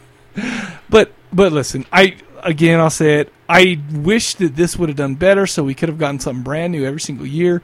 I'm not gonna say I didn't. I mean, I hated all those other movies, but I'm gonna say it would have been great to get something new every single year. Mm-hmm. But anyway, as far as this movie's concerned, I don't know. What do you give it? I give this a rent, a red box. Yeah, you know, I give it the same thing. However, there are just a few parts that really torch this movie for me. Oh, man, yeah, I guess I'll stick with Redbox, but I'm not gonna, only because Tom Atkins is awesome. Mm-hmm. I don't know why, but that guy's just kind of badass. And she was hot. Those sex scenes, they were a little steamy. And you know what? We didn't even get a mammary count on this, even though you can see through the shower. There was a side boob hour. Side boob and a little muff action. Whoa! Yeah, before she put her towel on, and then he takes her top down, but he covers it up with his mouth before you can see anything. Ah, son of a bitch! But she was still hot. I thought she was good looking. Agreed. So, anyways, yeah. So I guess we'll give it. You know, I'm so tempted to say AMC, but you know, I'll keep it. I'll keep it at a Redbox. So I learned a couple things. If you just say you don't have diseases, you can be a homeless bum and share drinks with anyone. Ah, yes. And the other thing I learned is Tom Atkins could kick Houdini's ass. That guy got out of something that was incredible. And to throw the mask the way he did over the camera when he was still tied up, incredible. You should watch that. It was little things like that just made me shake my head. But you know, but I'll tell you what, it made me laugh. And if this movie was entertaining, if not a masterpiece, it was definitely entertaining. And I'm gonna watch this again. Yeah. But I'm gonna still laugh at the same stupid shit, and I'm gonna still enjoy myself watching it. Yep. You know, I'm not gonna say it's gonna affect my life or change my perspective on the horror genre at all, though. So I have a who else said that? Okay. I don't have any diseases or anything. Can I have a drink? And that is a vagina to a douche. Sorry. All right, and then at 6 Degrees, Michael Curry was in Sudden Impact with Clint Eastwood, who was in Pink Cadillac with Bill Moseley, who was in Army of Darkness with Bruce Campbell. Bill Moseley was in... Yes, Pink, he was. I never saw Pink Cadillac. I didn't either, but it went to him with Clint Eastwood. A couple of fun notes that I got off of IMDb. The voice of the operator that Chalice kept getting, you know, he tried to call out and whatever, that was Jamie Lee Curtis. No way, really? Yeah, she was using her female voice at the time. You call her Jamie Lee Curtis, I'm going to call her James Lee Curtis. Let's do that. That way we know where our balance. Yeah, well, we'll know who believes what. It's undetermined. That's why you're going to say Jamie and I'll say James. That sounds good. I should kick you in the nuts. Because wasn't... You know what? You could kick James Lee Curtis in the nuts. Anyhow, all right. So, all right, we'll take a quick break. Attractive teens being murdered by some supernatural entity. Seen it before? Well, you've never seen it quite this way. Wait a minute. It's audio. They can't see anything. Shh. Stay on script. When a woodshop project goes horribly wrong. Woodshop? You could be replaced. Right. Woodshop. Right. Horribly wrong. It's up to an assorted group of teens, led by the school mascot, to stop them. Okay, that's it. Listen to Primeval at 19 Nocturne Boulevard's new feed at http://19nocturne, and that's 19 spelled out, 19nocturne.libsyn.com. Podcasting in 4 parts on October 10th, 17th, 24th, and 31st. Woodshop!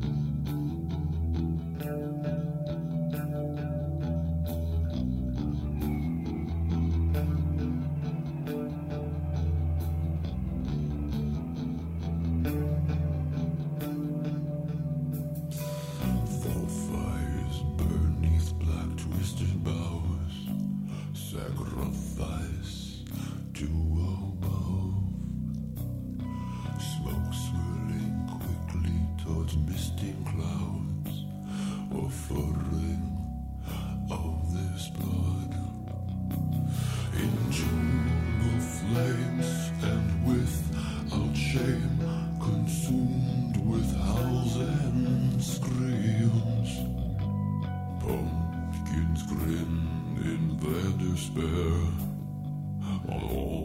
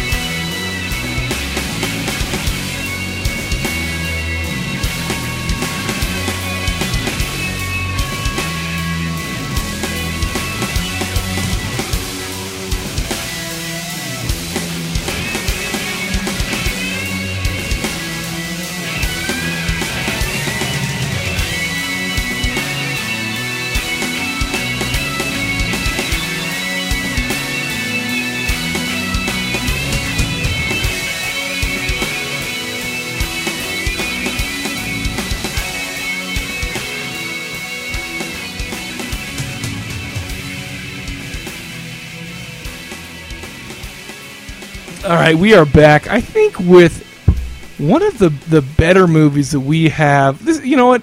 Even though we did Halloween 3 and we thought it was, I think that I enjoyed watching every single one of these movies, and then Young Frankenstein and this movie, which we're about to talk about, were both great. We're just freaking great. And our Young Frankenstein's been a classic. This one has got to be a classic. I mean, this one will move on as a classic. Talking about Trick or Treat. It came out in, it was actually slated for release in October of 2007, but it didn't end up getting released. It played some film festivals. When it was shown to critics, it didn't actually get released to DVD until fairly recently. In fact, what was it? It was earlier this month of October 2009.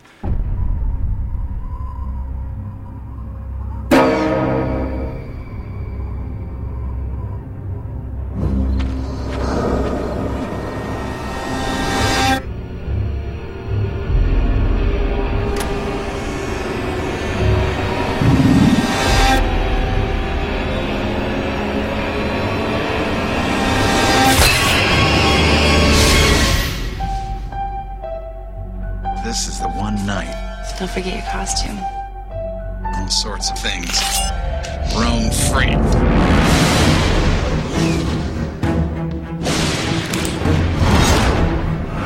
The Halloween School Bus Massacre.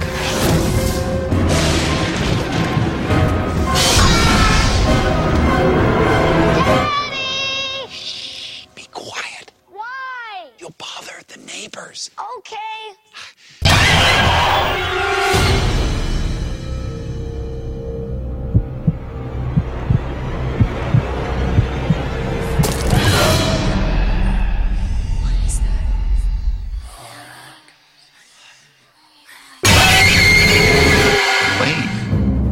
There's another tradition.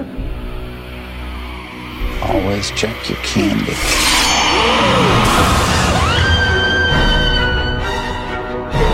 You have to get out of here. Weird voices.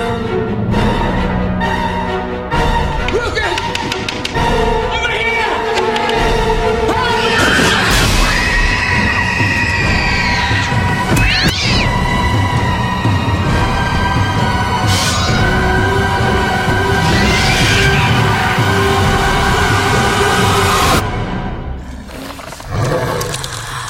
You gotta be kidding me.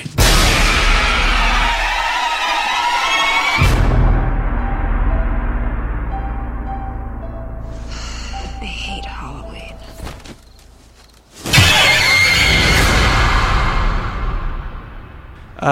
The IMDb gave it a 7.4. It was directed by Michael Dougherty, who wrote the screenplay for Superman Returns.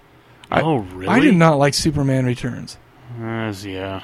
You know what the problem is with Superman is I think it's going to be hard to replace Christopher Reeve with, because that guy was just The like dude went iconic when he fell off the horse and then no. I disagree. No, with he you. was really good at Superman, but I'm just saying he was excellent and really awesome. I love that. But it's like Jack Nicholson and the Joker. I mean, if you do it right, you can bring someone in that's going to kick ass.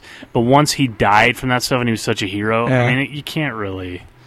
It's harder. I just saw him on South Park a bunch of times and thought he was. What? Nothing? That is so. Wow. If we cut out my thing earlier. No, he's on South Park. Wasn't he? At South Park, he was like sucking babies' guts and then he'd get power. Anyways. Anyway, he also wrote the screenplay for Urban Legends Bloody Mary. I have not seen that. The only reason I bring that up is because it was filmed at West High in Salt Lake City, which, by the way, is the ultimate rival to East High, where High School Musical was filmed. Well, let me tell you something That's a right bitter now. rivalry. In the next few episodes, we need to do a Utah episode. I think we should. And we need to do Troll 2 or whatever it's called. And we need to do that one, Bloody Mary, and then another one that was done here. There was, I think, Carnival of Souls from sometime in the 60s came out. Anyways, we'll work through that. Let's see. On this one, the budget was $12 million. It starred Dylan Baker as Stephen, or the principal, Anna Paquin as Lori, Brian Cox. We will not. That was anything, close. But Brian Cox as Mr. Krieg. Leslie Bibb played Emma. Rochelle Eyes played Maria. Quinn Lord played Sam. Lauren Lee Smith played Danielle. And there was a shitload of people in this movie. The reason there were so many stars is because basically this had 5 stories going on at the same time.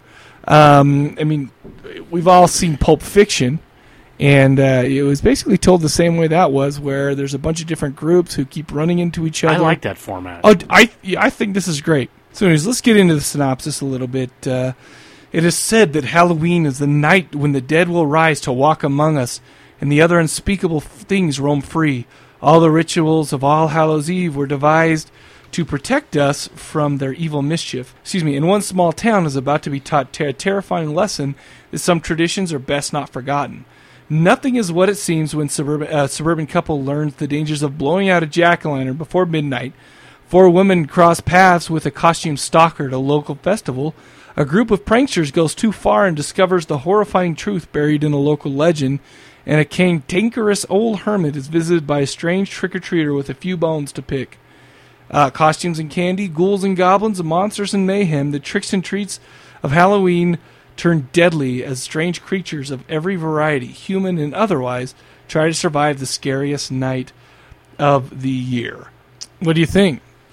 Well, like we talked about, I think this movie was so well done as far as the interweaving of the stories, and you've got these characters that are dynamic, and I think they did it in the exact perfect order. You know, you've got characters that come and go, and characters that die, characters that cause deaths. I mean, it's just, you know, I really, really, really liked this movie a lot from start to finish. Just put a smile on my face as far as stuff's going. I didn't see some of the stuff coming, which made it really, really interesting to me. So I loved it. You know, I don't understand, and I've heard other podcasts talk about this, and I haven't really done a whole heck of a lot of research online. I've looked for reasons why this hasn't come out, and it seems like there's just a lot of speculation. For instance, in 2007, one reason, you know, they would guess that one reason it didn't want to come out is because they didn't want to go against Saw 4. Well, they could have kicked its ass. I agree. They would have killed it. Well, the thing is it's all about the marketing thing, where I don't think that this, I mean, I saw all sorts of trailers before this movie came out, and it didn't do this movie justice, whereas you have Saw, and in my opinion, the trailers for Saw kick a ton of ass compared to how good the movies are. If this would have come out... And I don't hate Saw either. No, but they just started getting weaker and weaker. But, you know, if this movie would have come out a week before or after Saw, it would have done just fine. I agree with you. Another reason that was... maybe thought of why they didn't release it is because Superman Returns did so shitty. And they're like, well, this guy did that. This one bombed. You know, what are we going to do? But when did that one come out? Let's see. That one came out in 2006. Oh, so it was the year before. Maybe they'd already signed him on to do this one or something. I'm sure that's what happened. And I don't know.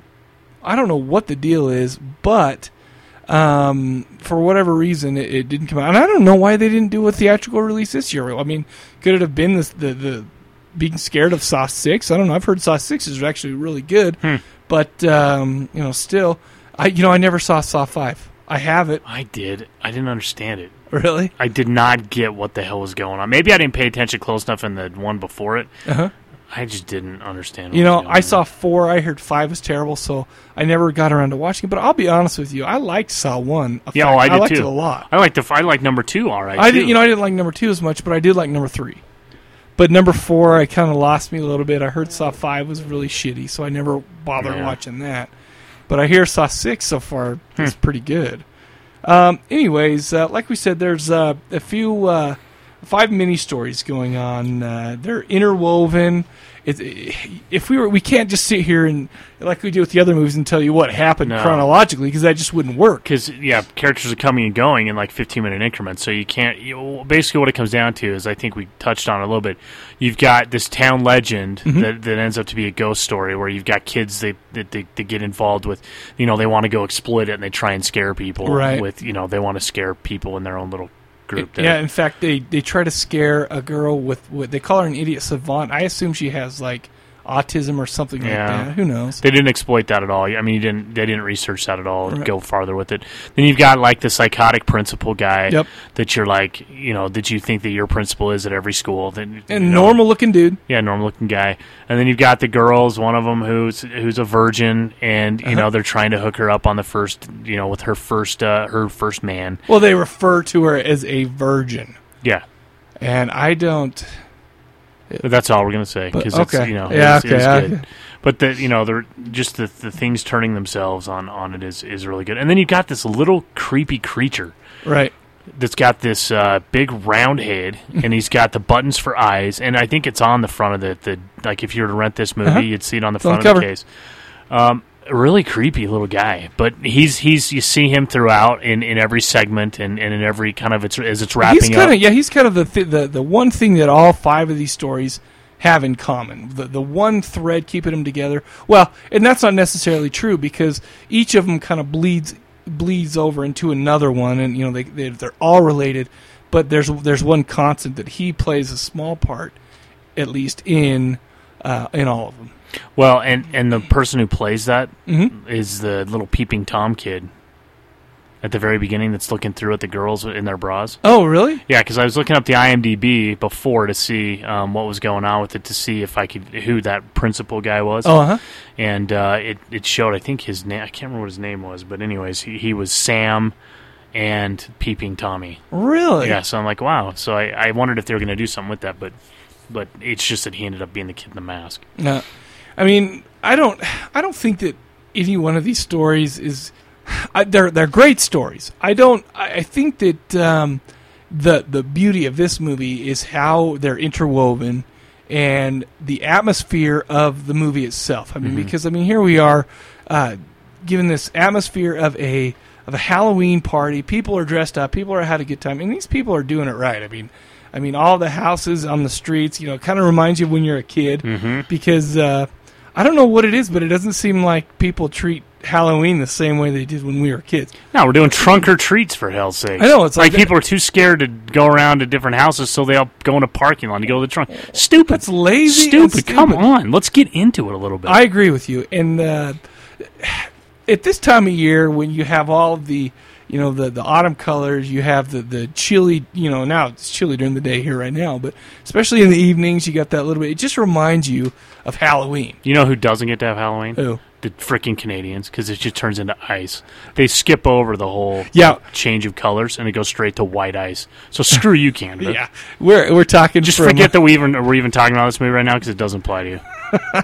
Problem is, we had a snowstorm the other day here. And you know what? And the funny thing is, we get that here all the time. It'll melt. It'll be melted by the time. But anyways, back to the movie. I don't know really what else there is to say. I don't want to give any of the stories away. I would say is if by some chance anyone who is involved with Trick or Treat is listening to this podcast, we need more of that stuff. And I don't need the Sixth Sense ending. I thought the ending was really clever and good, and I kind of didn't see it coming with who is who and what's going on. But I don't need that every time. If you put a good, logical story together that has to do with Halloween, that you come up with these cool characters out of nowhere and saying you play on some of the legends of Sawway and Halloween, do that every year. I would freaking love that. I don't need the crazy, oh my gosh, ending that they got with this, which was awesome.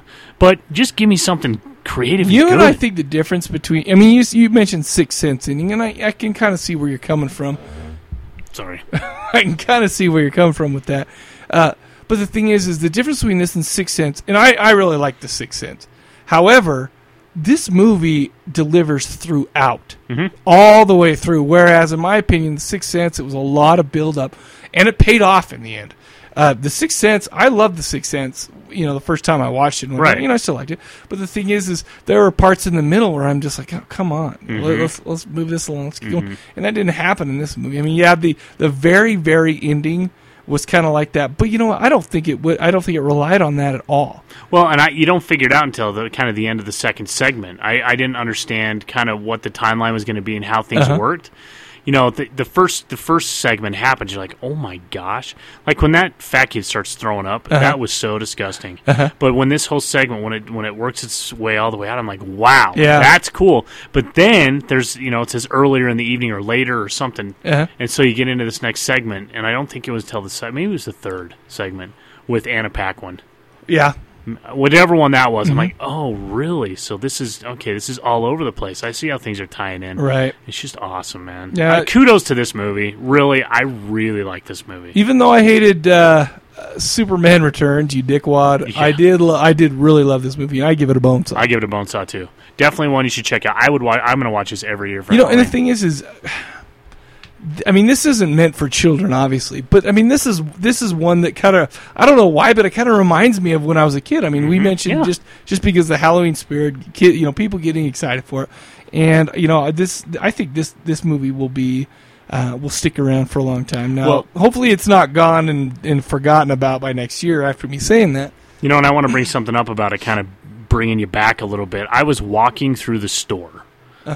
And I'm just minding my own business, and there's two of the store workers, like a probably 16-year-old kid and a 17-year-old kid, or whatever. Maybe they're both 16, I don't know. But anyways, they're teenagers. And the one kid, and I'm not really paying attention because I'm looking for egg noodles for the soup. Anyways.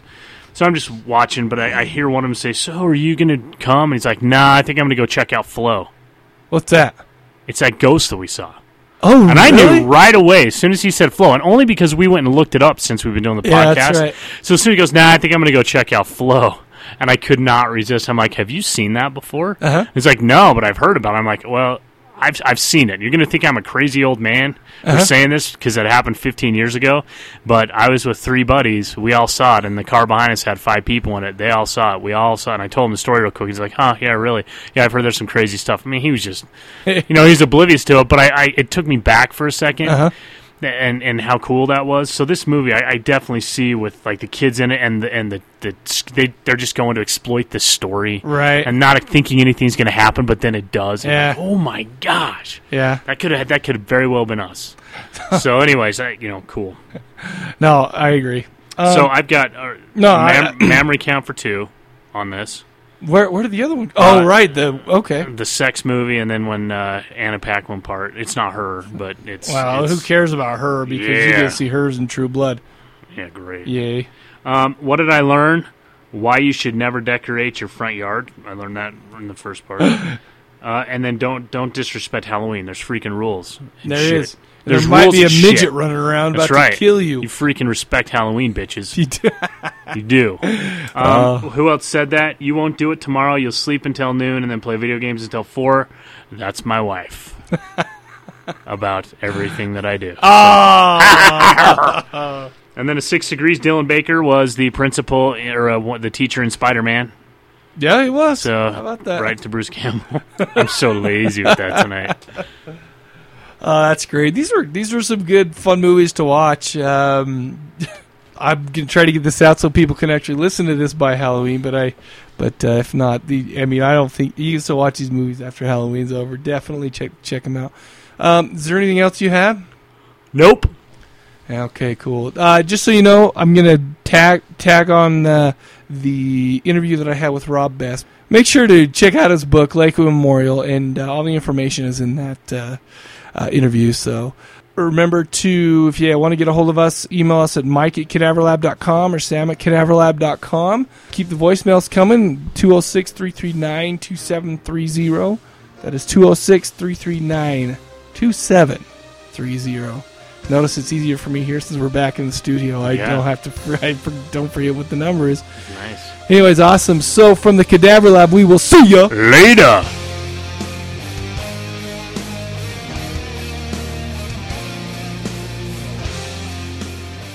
So I am here with Robert R. Best, the illustrious author of Lakewood Memorial, and also you're basically should be well known to all of my listeners, I think. Because of a couple of things. First of all, you do your "Don't Look in the" podcast, which is hilarious. But I think the Cadaver Lab listeners far outnumber our. We are much. We're far more small time than you guys. Well, you know what? We'll see. Anyway, Okay. But also, listen, Robert agreed to come on the show today. I wanted to talk to him about a couple of things. First of all, we'll get to Lakewood Memorial, but I also didn't want to. I wanted to talk about all kinds of things kill a little bit, and I basically, why don't you go ahead and explain what that is and where people can find it, because I think that's fantastic. Well, All Kinds of Things Kill was my first short story anthology that I finally decided to just put out myself back in summer of 2008. Basically, they were 9 stories I had that were ready, some of which I'd shopped around to various like webzines and stuff, but no one had taken. And some of them were ones that I hadn't actually shopped around, but they were done. And so I finally, actually at my wife Laura's suggestion, just decided to put it out myself. And I also did an online blog version, and you can also get it as a audiobook.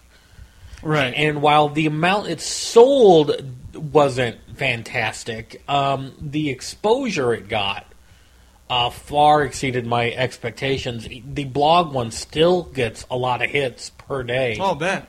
Yeah. Bet. And that, I think, is what led to my getting the book deal with Library of the Living Dead Press to do a Lakewood Memorial. So, cool. Well, where can they find the podcast at least? Oh, the podcast is available in iTunes if you just search for All Kinds of Things Kill, or you can go to podiobooks.com and get it from there. Awesome. Okay. Now that that's out of the way, let's talk a little bit about you, man. So where are you from, and tell us a little bit about yourself. I live in Missouri. I've lived here my whole life. Started writing probably sometime in high school. Actually, before that, I wanted to be a movie maker. I had a Super 8 camera back in the 80s, and I'd make my family get together for various films that I'd written the script to, and they all had to act in it. And, nice. And then later on, when I couldn't really do that anymore, I switched over to writing as kind of a means to tell stories. And then eventually, and throughout like high school and college, I wrote some stuff. I probably wrote my first finished novel early college, so that would have been around 90, 91. And then, but that didn't go anywhere. I mean, I submitted it to a couple places, but this was even pre the internet. Well, the internet existed, but it wasn't to the state it was now.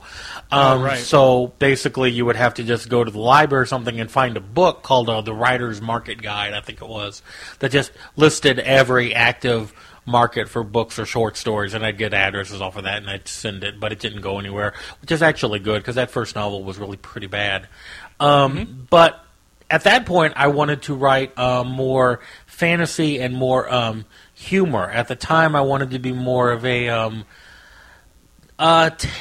Terry Pratchett. There was another guy that wrote a series of books called, I think the first book was Another Fine Myth. Just kind of fantasy spoofs, because I really liked fantasy and I liked humor. And it wasn't until later, my late 20s, that I started to realize that I had more of a knack for writing horror. And I started to go towards that, which I'd always been a fan of the genre. I just never really tried to write it. Well, I think I can speak for a lot of us when we say we're glad you went into horror. I'm not saying I don't like fantasy. I'm not saying I don't like fantasy and I don't like comedy. But, as you can probably tell, I mean, there's nothing better than horror to me. Oh, yeah. Also, I mean, let's get a little bit into the book. I mean, I don't mean to jump around so much, but that's fine. In the Lakewood Memorial, you have an introduction by your wife. Yes. Who actually, as a side note, on your audiobook, All Kinds of Things Kill, she reads the story. Yes, she is. And she does a fantastic job. Yes, she does. I mean, I was blown away. I mean, it was wonderful to listen to. Yeah, thank you. No problem. She wrote the introduction, and she mentioned that you were,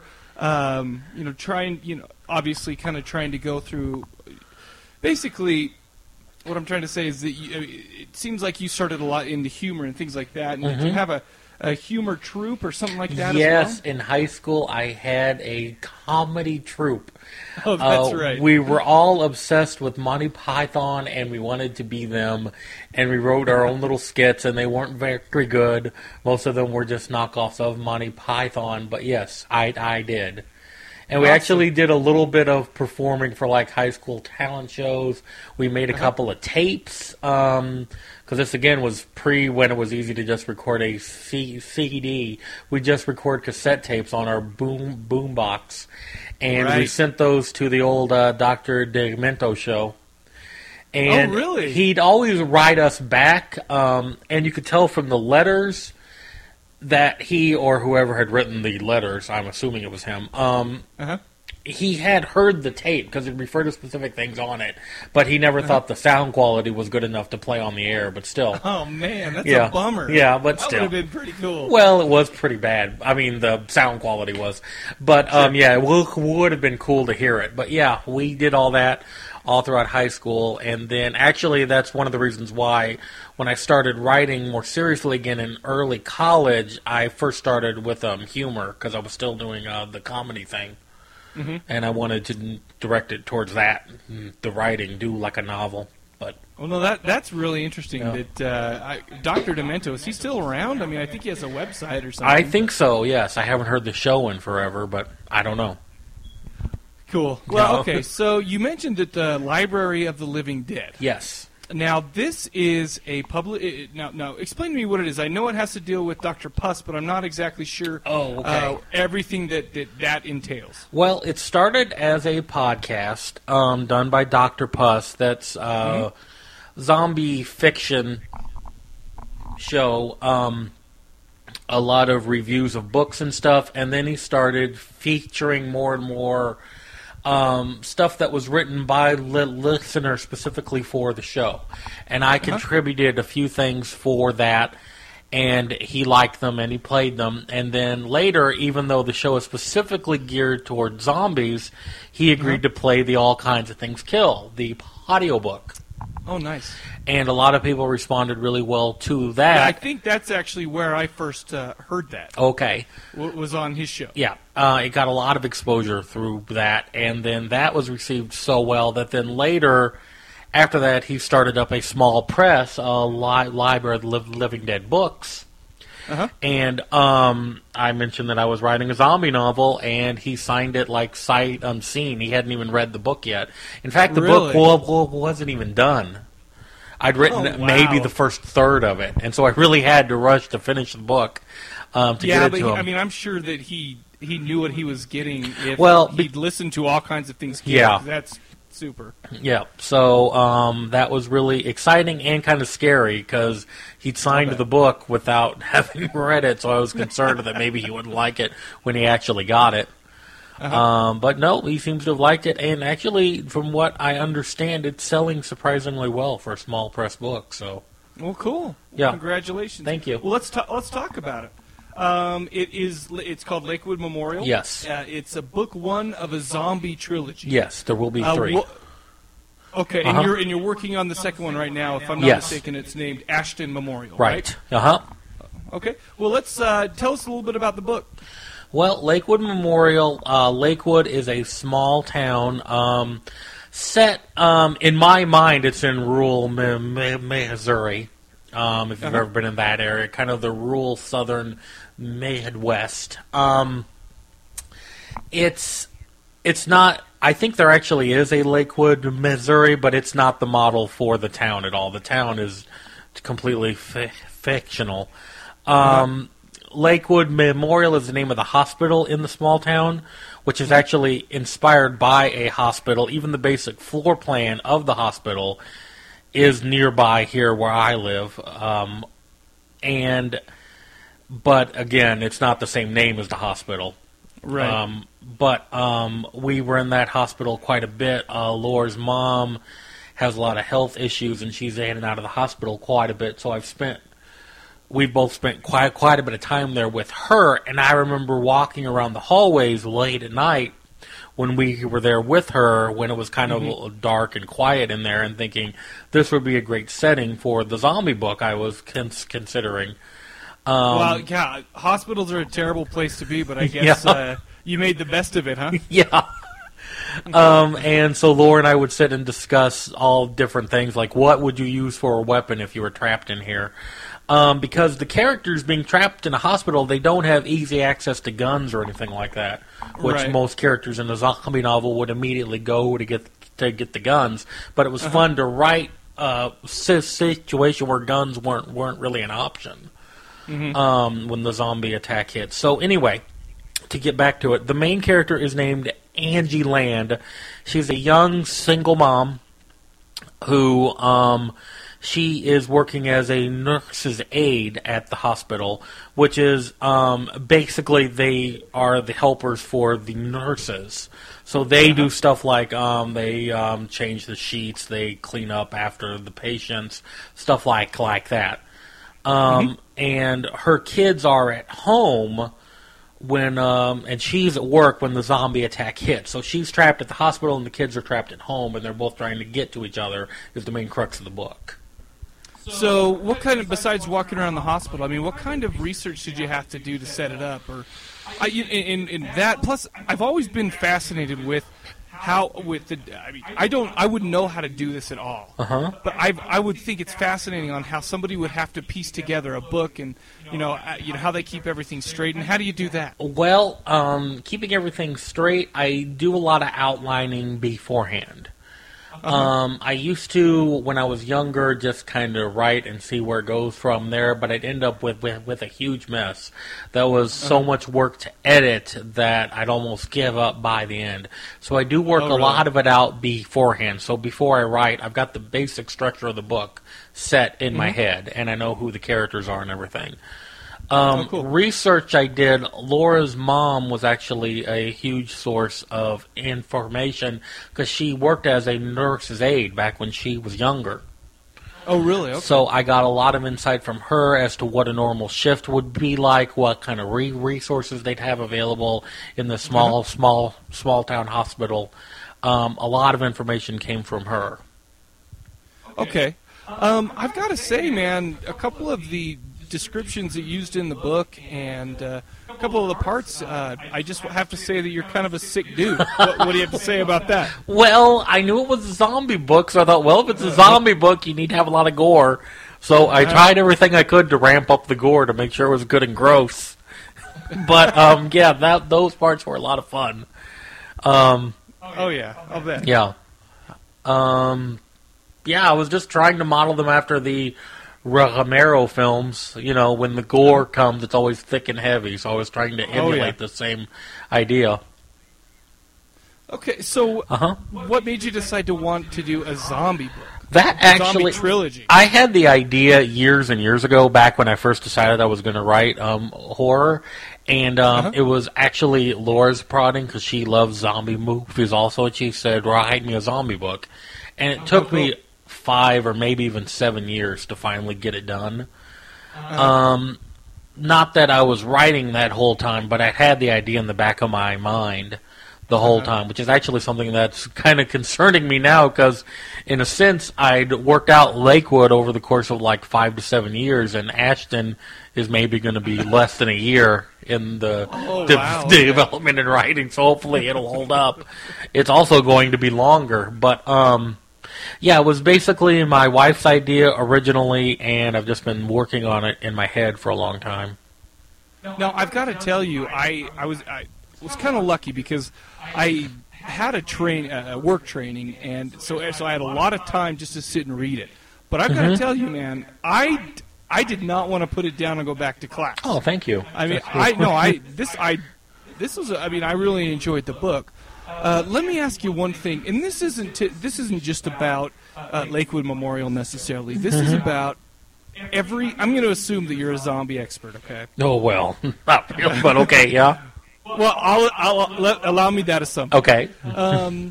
So there is no reasoning behind why there is this sudden outbreak of zombies. Yeah. Now, why do you think that's effective as opposed to kind of understanding why it is, you know, what's going on in the background? I've always preferred that, like in the Romero films where there is no explanation. So I kind of like that. I think it adds to the fear of it, where it's just this chaos is just suddenly occurring and no one really understands why. I think zombie stories, when they're at their best, are basically disaster stories. It's just instead of there being a tornado or a flood or a fire, it's just zombies, and it's more about the characters and their response to what's going on than it is about the details of the event itself. Okay. So, I'll buy that. Okay. So if I were to ask you, is it some kind of demonic spell or something, you wouldn't tell me. I wouldn't tell you right now. You may know by the end of the third book. Oh, okay. And I was going to ask you where you going to take the trilogy, because I mean this leaves a lot open. I mean this seems like it's kind of it takes place in a small area. Yeah. One tiny little corner of where this zombie apocalypse or whatever you want to call it is happening.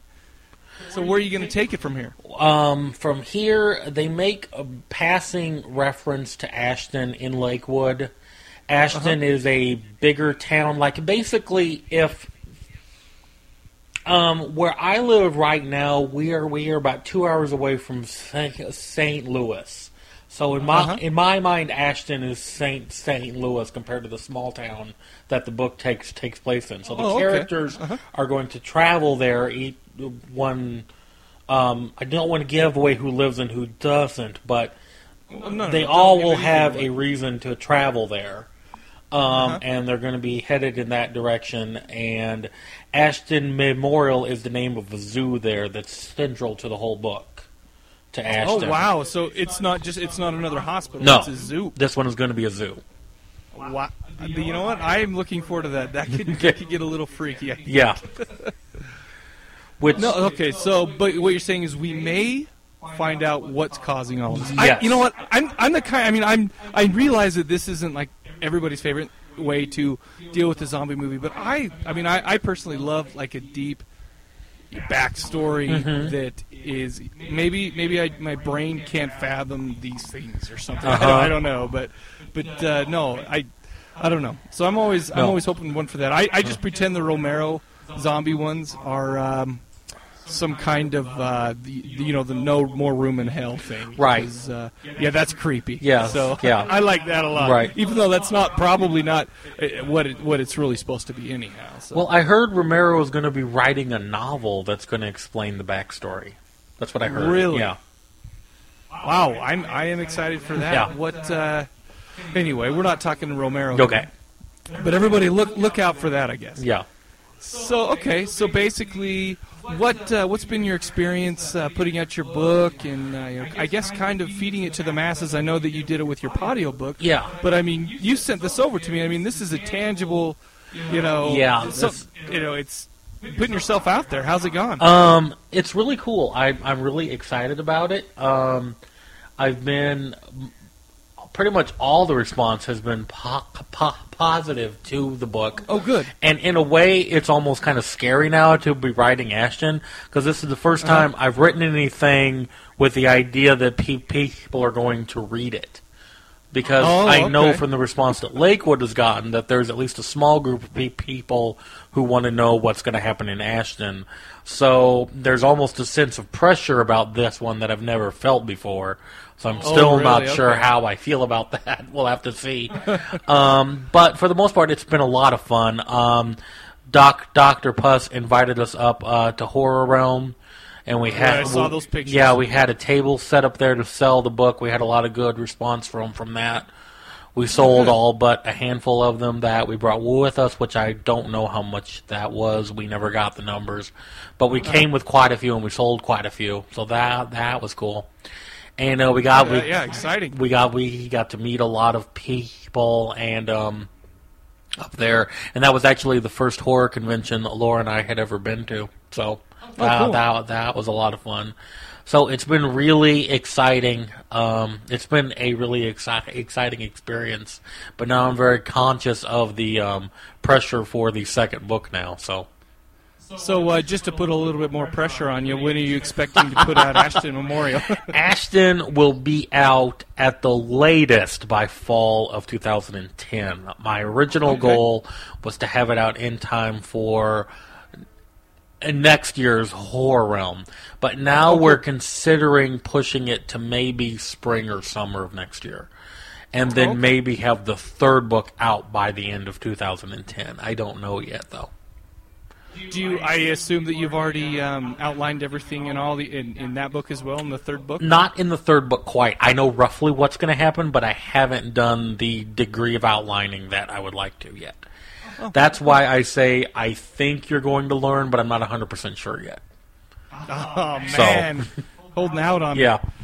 Well, I really appreciate you coming on the show. Thank you for the opportunity. I mean, this has been, I have to tell you, I really enjoyed the book. And Thank you. And it's amazing that you just sent me a free one to read and check out with this quality. So where should they go to either get a copy of Lakewood Memorial or check out some of your other stuff? They can just go to my main website, which is www.robertrbest.com.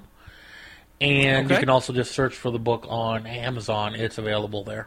So, as well as all kinds of things killed. So, is that in book form? Actually? Yes. I've only checked. Oh, okay, cool. It does exist in book form, and actually, sales for that have gone up a little bit from Lakewood. So that's been pretty cool too. Good. Yeah. Very cool. Yep. Do you have anything else that you want to tell the Cadaver Lab listeners? Love your junk. To go back to a blast from the past. Yes. Yeah. Hey, man, thanks a lot for coming on. We appreciate it. Thanks, man. All right, man. Bye-bye.